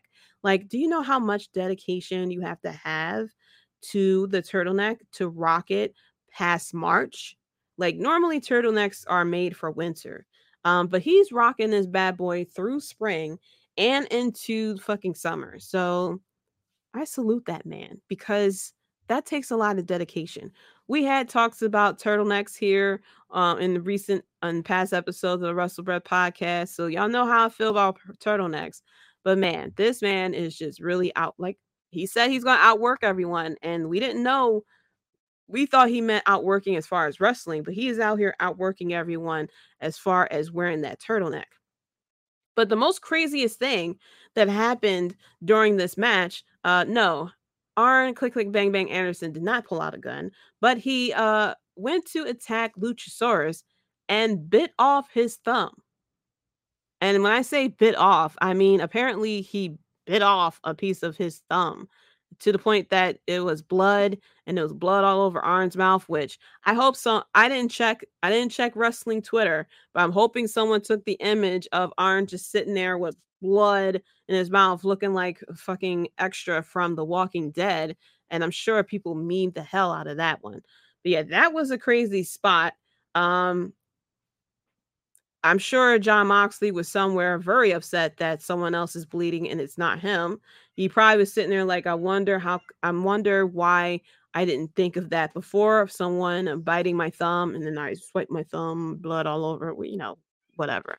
But yeah, this match was actually kind of good. Very, like I said, very surprising with that thumb spot. But in the end, we had Wardlow who retained the title.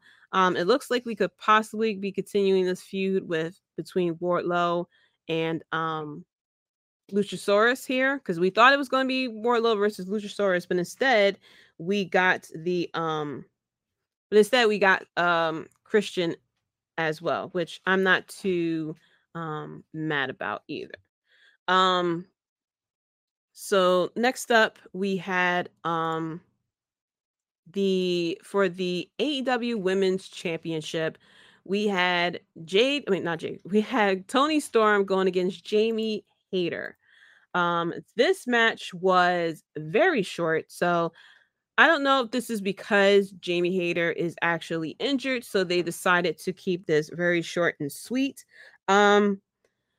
This was a very weird match. It felt like the sequences were out of order or something like that. There was a very weird spot where there was the exposed turnbuckle. I forgot the exact sequence, but there was an exposed turnbuckle, and it felt like I think Jamie Hayter hit the exposed turnbuckle right in front of the ref, but it was like nothing really done about it. I was very confused about that part. But this match only lasted for like 3 minutes. And then we had Toni Storm, who became AEW champion again. And there were some people who felt some type of way of Toni winning the title again. But I think this will give, if Jamie Hayter is really injured, let her heal up. You could definitely start doing the vignettes, bring her back for All In, and have a rematch between these two women, which I'm sure will be definitely crowd favorites as well. But first of all, shout out to Toni Storm, who sat there and called out the fact that she was an interim champion and was like, that interim champion was a bunch of bullshit. Right, Tony Khan? And of course, Tony Khan really didn't know how to respond to that.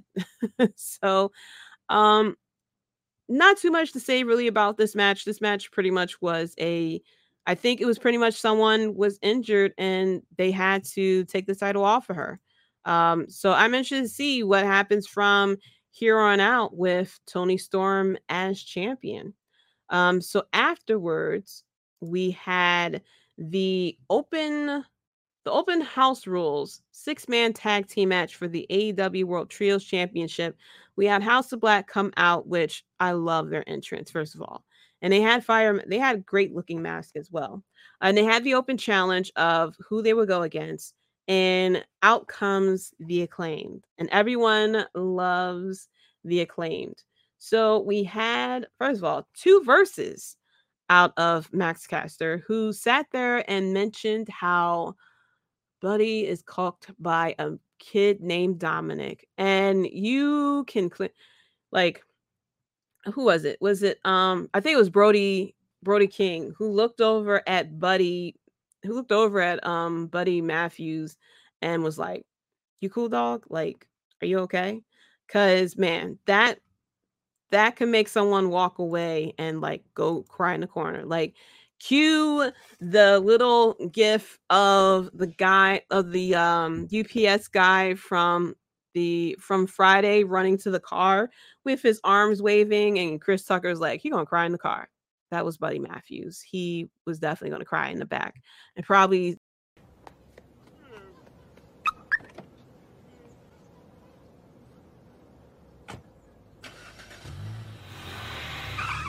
He gonna cry in the car. exactly. That's exactly what Buddy Matthews did. You know, he definitely cried in the car. Probably went up to Max Caster afterwards, like, "Why you do that? Why did you do that? Why did you bring up his name? I had a good day. No one brought up his name today, and you sat there and brought him up." And then, of course, that's when Rhea was like, "Hey, looks like we're over in both companies." And Buddy Matthews was like, "Yes, you are. Yes, you are over in both companies. Please love me. I love you. Please love me. Please be my mommy and not his. Why did you choose him over me?" You know, that started a whole other argument that night. Dirt Sheets need to pick this up because I know that started an argument. Well, why you think he said something like that? Why you think he felt as though he should have said coached by a kid named Dominic? It's because you're going too far with this. You're going too far with this storyline. You really sure that Papa H said it was okay for him to do this with y'all? Like, I know that started a whole ass argument. I would just love to be a fly in the wall of the argument between those two. You know, Dark Side of the Ring needs to come out with the story behind Rhea, Dominic, and Buddy Matthews. That would be a great episode to check out.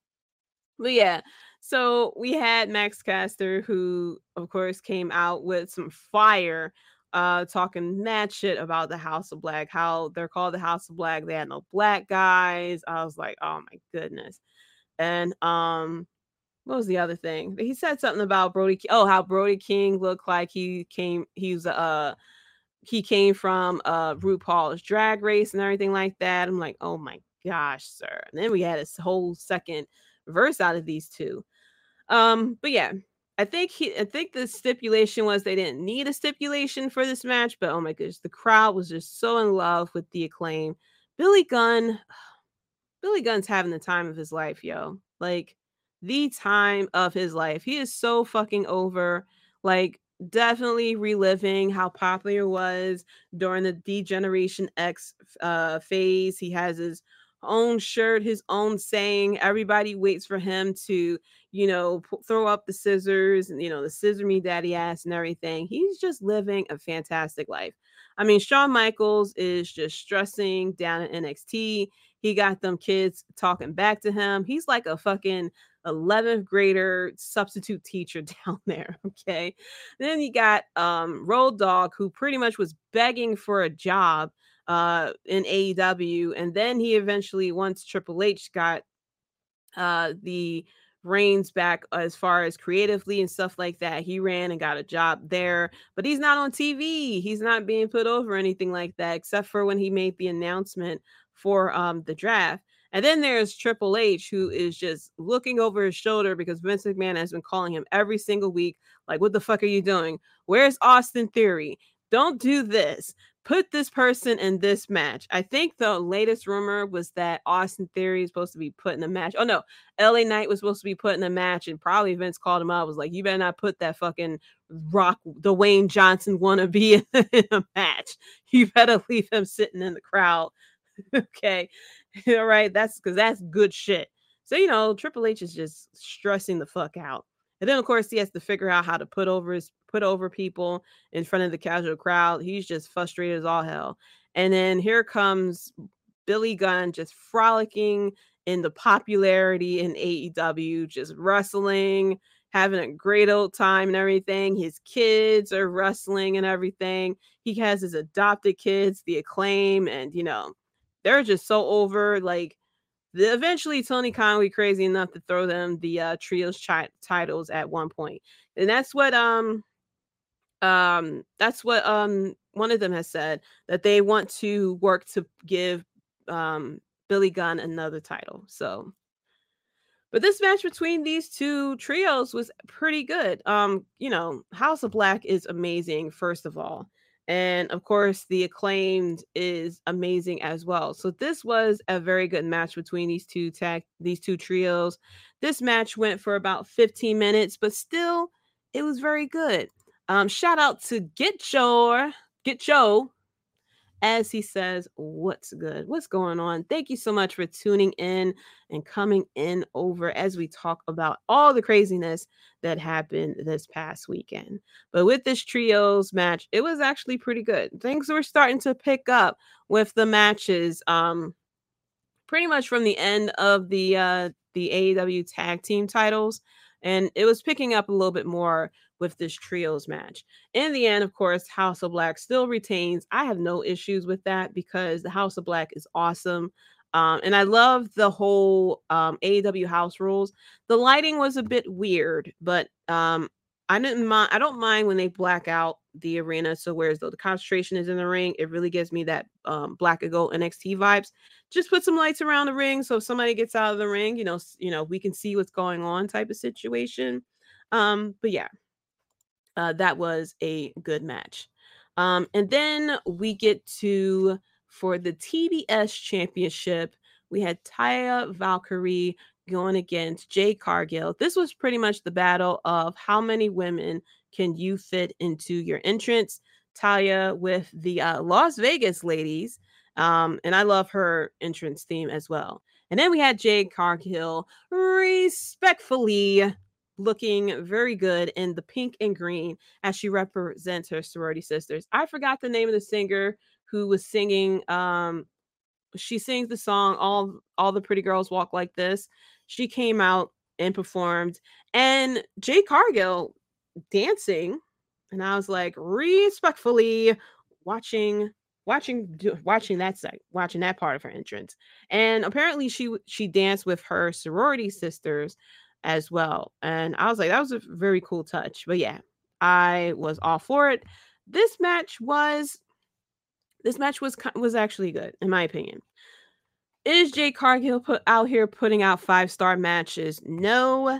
Has she improved since she started? Yes. They even mentioned during this match that was trained by Bryan Danielson. Now I don't know if he's still training her or anything like that. But yeah, Big Boss. Okay. So that's who sung the match. Yeah, I mean, so that's who sung that's who song it is. All the Pretty Girls Walk Like This. I of course know it from fucking TikTok. Actually, I don't think I heard it on the radio. I think I always heard it on TikTok. So yeah.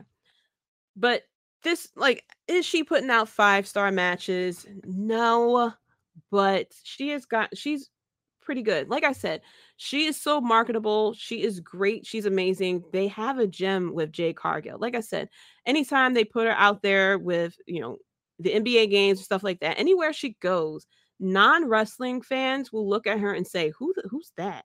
And they're interested.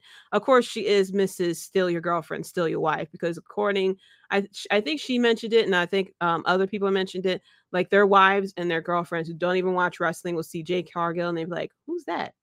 So yes, she is Mrs. Still Your Wife, Still Your Girlfriend. I did tell the hubs the day that Jade Cargill says that I can be her test dummy, he's done.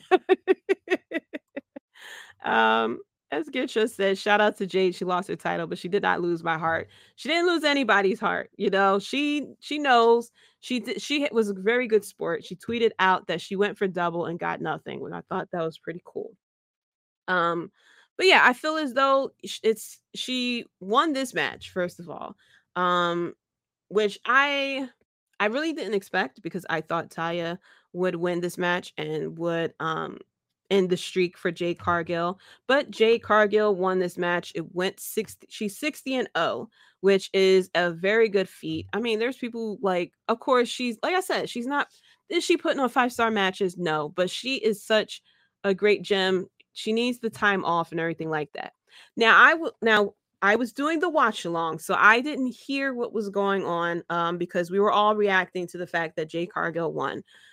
And so I see that Chris Statlander comes back. Chris Statlander looks great. She comes in, and then I see a ref, and then the match starts. So apparently, what I didn't pay attention to was that Mark Sterling had put out an open challenge for Jade Cargill, very similar to what they did before. I think they did the Rampage before, where Jade Cargill beat someone, and then they was like, that was like easy. So they had her do another one, like they threw out an open challenge and someone answered there, and then I think they tried to do a third one, and then that's when Taya Valkyrie came out, and then they had a bit of a scuffle. So they kind of did it the same thing in this one, but it was Chris Statlander who come out and sat there and came out, and they they had a match, which I was very surprised about. I thought that this would turn into a feud that will last until All In, but however, swerve, we had a match right away, and Chris Statler beat Jade Cargill in 48 seconds. Very really felt WCW like with the whole streaking and losing it very quickly. But yeah, Jade Cargill loses the match, and Chris Statlander is now your TBS championship. Now, look, I love Jade Cargill. Like Getcho said, she may have lost the title, but she did not lose my heart as well. And I feel as though it is time for her to kind of take a break. Hell, if she can have more, one-on-one time with Bryan Danielson or anyone else to kind of help her along, come up with different moves in wrestling, stuff like that, that's all fine and good. People kind of forget, like, she literally just she didn't go to the indies or anything like that. Very similar to Bianca Belair. I mean, Bianca Belair was training and doing things in NXT before she really appeared on TV. So for Jade Cargill to kind of like, come in here, and I think she's been in the company for I think it's been 2 years at this point, and maybe a little bit longer, but she only been wrestling for 2 years. And, now she has time off, whether she can improve her wrestling and stuff like that, come out with different moves and stuff. But it could be very possible. I'm not upset that she lost the title. There was a lot of people were upset that she lost the title, but she can now go on to Collision. Or if they do decide to bring her over to Dynamite, I think she'll be great for Collision as well. If they put a couple more women over there to get her to get into different feuds and stuff like that. Because for whatever reason on Dynamite, they can't handle too many women's matches on Dynamite.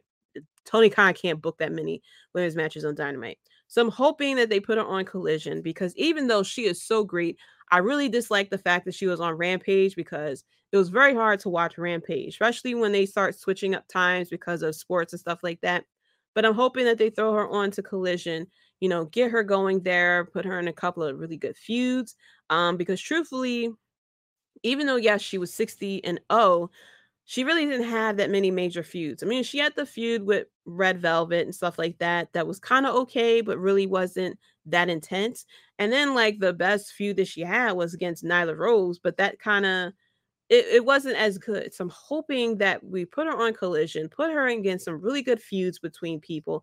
Now that she lost, she can kind of she can still be dominant, but there's not the pressure of having her do a streak again. Like, she could do the rubber matches, lose one, win one, and then we get the rubber match in the end.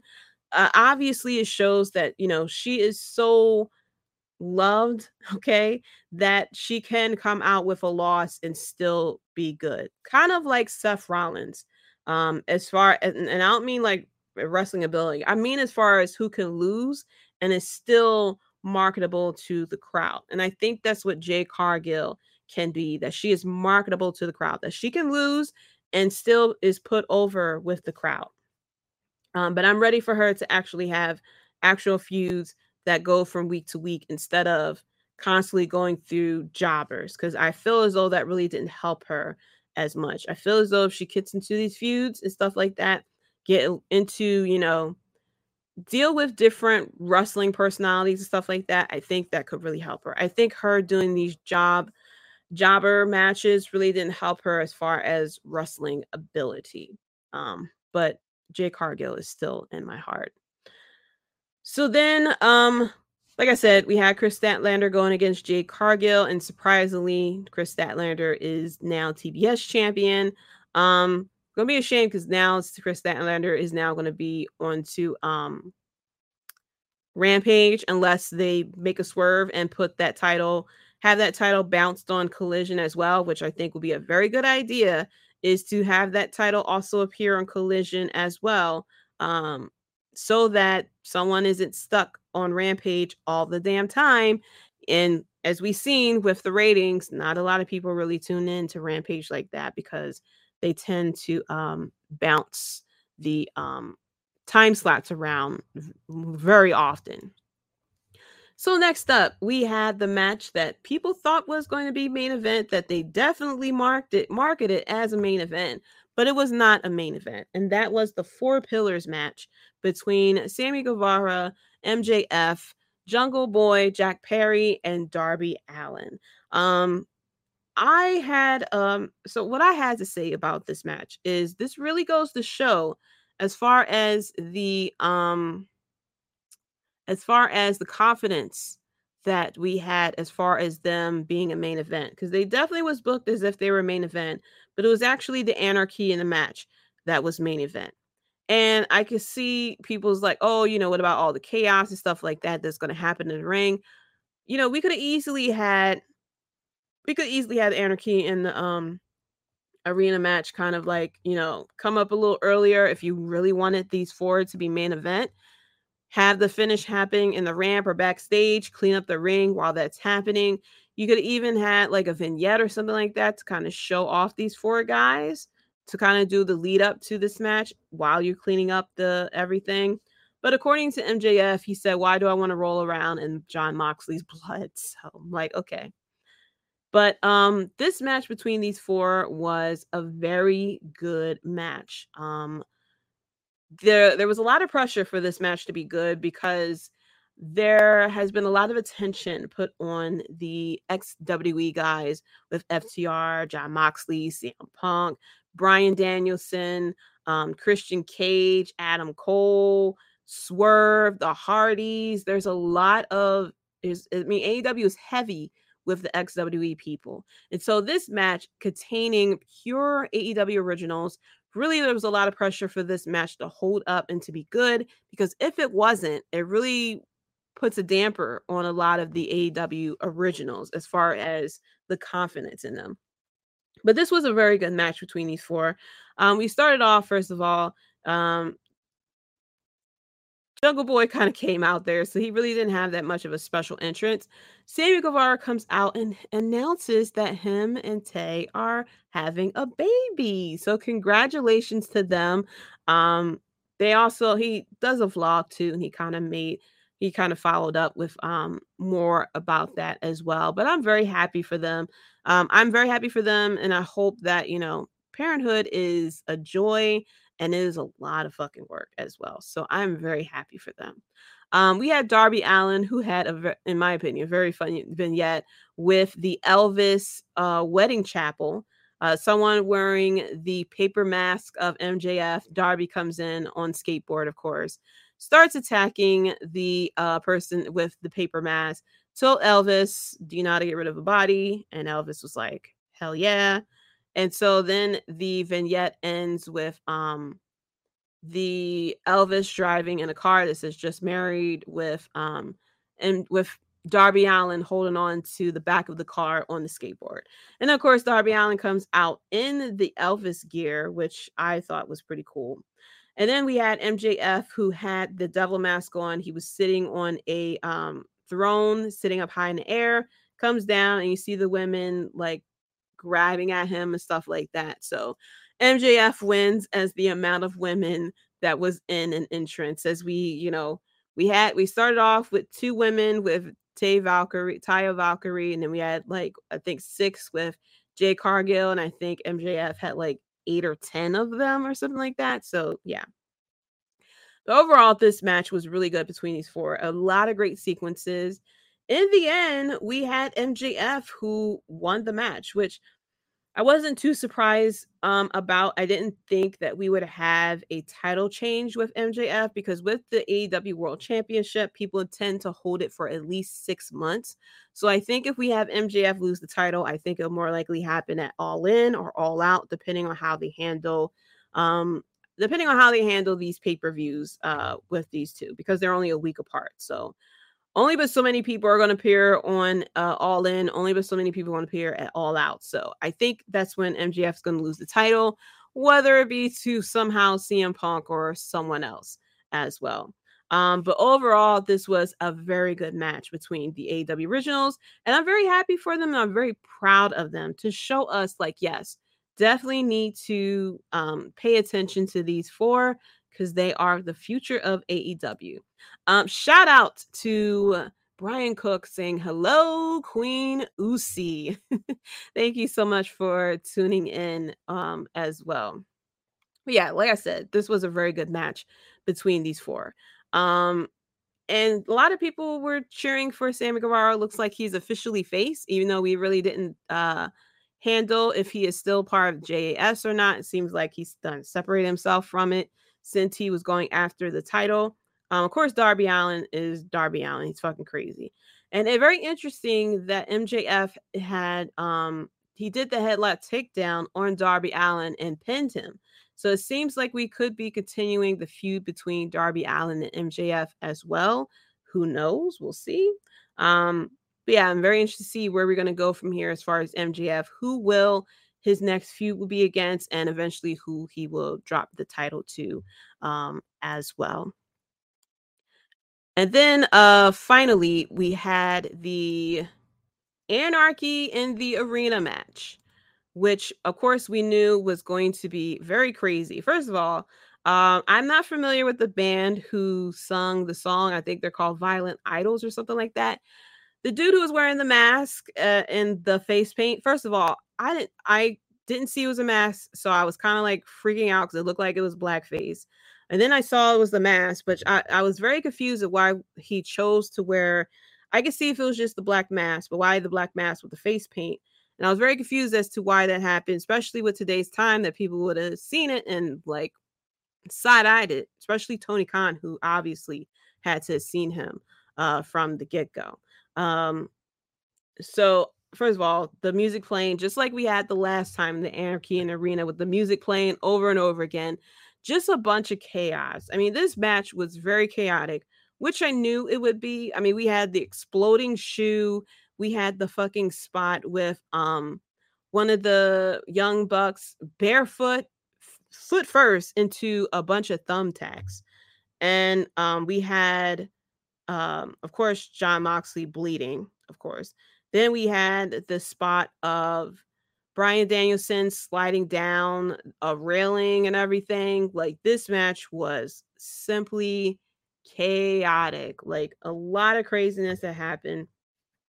Interesting thing, this match went as long as the Four Pillars match. Both matches went for a good 27 minutes. But yeah, the music kept playing for like a good, I would say maybe 10 minutes of this before the Young Bucks super kicked the singer, which if that was actually him, if that was actually the singer, shout out to him for taking that bump. But still change up that, you need to switch up that look. Like, don't do the face paint and the mask. Because it was people who were talking about, I think they were called the Violent Idols or something like that. They do the cover for the song and everything like that. But it's like, come on, it's 2023. You know, people are going to talk about it. So you gotta steer away from it. But yeah, this match was crazy. First of all, fucking Kenny Omega with the Captain American gear, I guess, shouting out Seth Rollins. But yeah, he was wearing with the Captain American get up, and I thought it was funny because he had the trash can lid at one point, and he was kind of using it as a shield, as if it was Captain America. And I also do appreciate a bit of the dynamic between Hangman Page and Kenny Omega, that they didn't forget that these two fucking faced each other for the title, that there is some unfinished business here. But the sequence between these two where I I think Kenny, man, I forgot the sequence that they did with each other. But I think one of them went and did a standing shooting star press, something like that, or something like that. And then the other jumped over, got on the top rope, and did a moonsault. I forgot who it was. I forgot who did what, but that was Chef's Kiss. That was a very good sequence with those two. But of course, like I said, a lot of craziness in this match. Eventually we had a little bit of interference from a masked man who went and attacked the elite, and it was Konosuke, okay, along with Don Callis, and we had Wheeler Yuta from Philadelphia, who actually pinned Kenny Omega. So shout out to him. But man, I love the Blackpool Combat Club with these four guys, especially with Wheeler Yuta. Wheeler Yuta has been elevated ever since he got with them. But damn it, Bryan Danielson is such a treasure.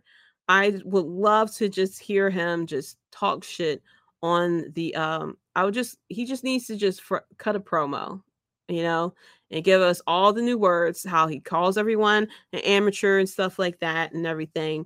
But yeah, very interesting finish with this, with Konosuke turning heel. So it's still I don't think that Don Callis is directly affiliated with the Blackpool Combat Club. I think it's kind of like a mutual respect thing. Like we both don't like the same people. So, you know, I help you, you help me, scratch my back, I scratch your back type of situation. I don't think he is like a William Regal to the Blackpool Combat Club. But of course, you know, he is there with Konosuke, who we thought was going to join forces with Kenny Omega, but of course, they got to him. And Kenny, after the match, mentioned how he knows some people outside of AEW. He don't have a lot of friends, but he does have a few friends outside AEW that he can talk to. So looks like we're gonna have a little bit of reunion because there is someone out there who is not in New Japan who can definitely come over and help out. And he even mentioned it during Dynamite that Kenny Omega was not there. They thought he was in Canada. Hangman Page said, no, he is out of the country, but he's not in Canada. And it's like, ooh, those little drops. But unfortunately for the casuals, they have no idea what is going on. They like, of course, all these subtle hints are like going over the head. That's why, you know, sometimes it's cool that they make references that we know about, but you know, you gotta think about the casual as well. But we'll see how everything goes. We are coming up in time for Forbidden Door, but I think this whole feud that brings back the Golden Lovers and stuff like that, it could go for All In. Like I said, they're selling tickets, but Tony Khan needs to put on a very good show, or else you can sell all the tickets you want. If this show is not good, that is going to do more damage to your company. So he's going to have to pull out all the stops. He's going to have to put on the biggest feuds. Now, of course, we all wanted Kenny Omega to go against Will Ospreay. I don't know if we're going to still have that as far as All In, but I guess for Forbidden Door, we could definitely reunite the Golden Lovers and have them team up along with the Elite to go against the Blackpool Combat Club, I guess for Blood and Guts with Konosuke as well. I don't know if it looks like we're leading up to that for Blood and Guts at the at All In. But I'm hoping that we get a women's version of Blood and Guts too. That's what Saraya had kind of wanted as well. But overall, this was a very good match. And as you heard me say, I said Night of Champions #1. Battleground is like right there under Night of Champions, only because I'm not familiar too much with the storyline. So I was kind of lost on some of the things that was happening as far as interferences and stuff. And then Double or Nothing was #3, mainly because a lot of these matches we really didn't need. Some of these matches could have been cut down in time. I know Tony Khan loves to put as many people on these pay-per-views as he can so they can get the money or whatever. But sometimes less is more, like quality over quantity. some of these matches could have been cut down. We really didn't need a 21-man battle royale for the AEW International Championship. We could have easily went a fatal 4-way or even a 5-way and have a better match with that as well. And just the intensity with the Adam Cole and Chris Jericho match really made the pay-per-view fall down very low for me. And then things kind of picked up. And of course, with the last of course, with, Jay Cargill, the Chris Statlander winning, and then of course the final 2 matches what really made the pay-per-view a little bit better. But by the time, at that time, it was just kind of like too late um to really put the pay-per-view over as number 1 over WWE and NXT. But if they just kept the same energy as they had with the last 2 matches and everything, this could have easily been number 1, but it was just like it was just very, very slow as far as building as well. But I'm completely fine with all the wrestling that we got as we now work to I know we have the American Bash, the Great American Bash coming the end of July for NXT. We're working towards Money in the Bank for WWE, and now we are working towards AEW Forbidden Door with AEW. So I can't wait to see where we go from here, especially with these 2 teams as well. And yeah, I just want good wrestling overall. That's all that I want. But yeah, I'm happy with it all, and everything like that. And yeah, overall, it was a very good wrestling pay-per-view event. And I can't wait for the next time we have something like this again, even though it was a lot of wrestling. About I would say about 70% of it was pretty good wrestling as well. But that's it for the Wrestlebread podcast. Thank you so much for listening. You can catch me on Twitter at JDC137. You can also catch the podcast at Wrestlebread as well. You can click the link in the bios to the Instagram, the Facebook, the TikTok as well. Be sure to check out the Bloodline Entertainment Network. Okay, instead of clicking to all these different websites to get your information and constantly going to journalists who, only gives you a little bit of biased information, you can read articles and everything from people who actually care about what they're watching and things like that.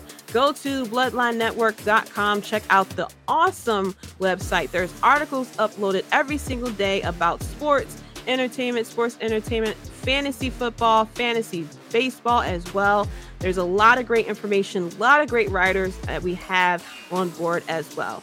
And you can also check out the Bloodline Entertainment Network YouTube channel as well. Be sure to like and subscribe and acknowledge us, okay? We have a lot of great things coming around the corner as far as great podcasts and everything like that. Like I had said before, we have a great Twitch channel as well with gaming with the Bloodline. Yours truly with late night gaming with JD. I will be live on Mondays and Tuesdays.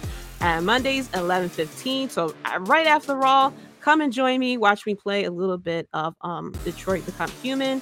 You can also watch me play on Tuesdays. You can watch me play Jedi Survivor. And then come on over on Wednesdays and Fridays with Devin as he plays Destiny 2 as well. And if you enjoyed this podcast, be sure to tune in every Thursday at 9 p.m. EST as I review that week's wrestling news and rumors as well. And there's also a lot of great podcasts as well too. Cage My IQ, Circle Debate, Clark Street Wrestling Podcast, the Out of Here podcast. If you love baseball, Raw Dogging with De Niro as he watches the last 30 minutes of Raw and he goes over it as well. Roto Slappers, Top Rope Wrestling Talk, the Broadcast Podcast as they come to you from the future, the Debate Center, the Tim King Show, the Universal Wrestling Podcast, and our newest show, The Director's Cut, as Graydon talks about the latest in movies and entertainment. This coming Tuesday, he will be talking about Across the Spider-Verse as well, give his opinion on that. No spoilers or anything too. But yeah, be sure to check out everything. Now, I will not be available next Thursday. I have some important things happening next Thursday. So you won't catch the next episode next Thursday, but still check out the Bloodline Network. We have something great for you every single day, 7 days a week. Articles, podcasts, just a lot of great entertainment and a lot of great minds as well. But thank you so much for tuning in. Thank you for checking out my review on NXT Battleground, Double or Nothing, and Night of Champions as well. And until next time, guys, peace. You're listening to the Wrestlebread Podcast. With one beer.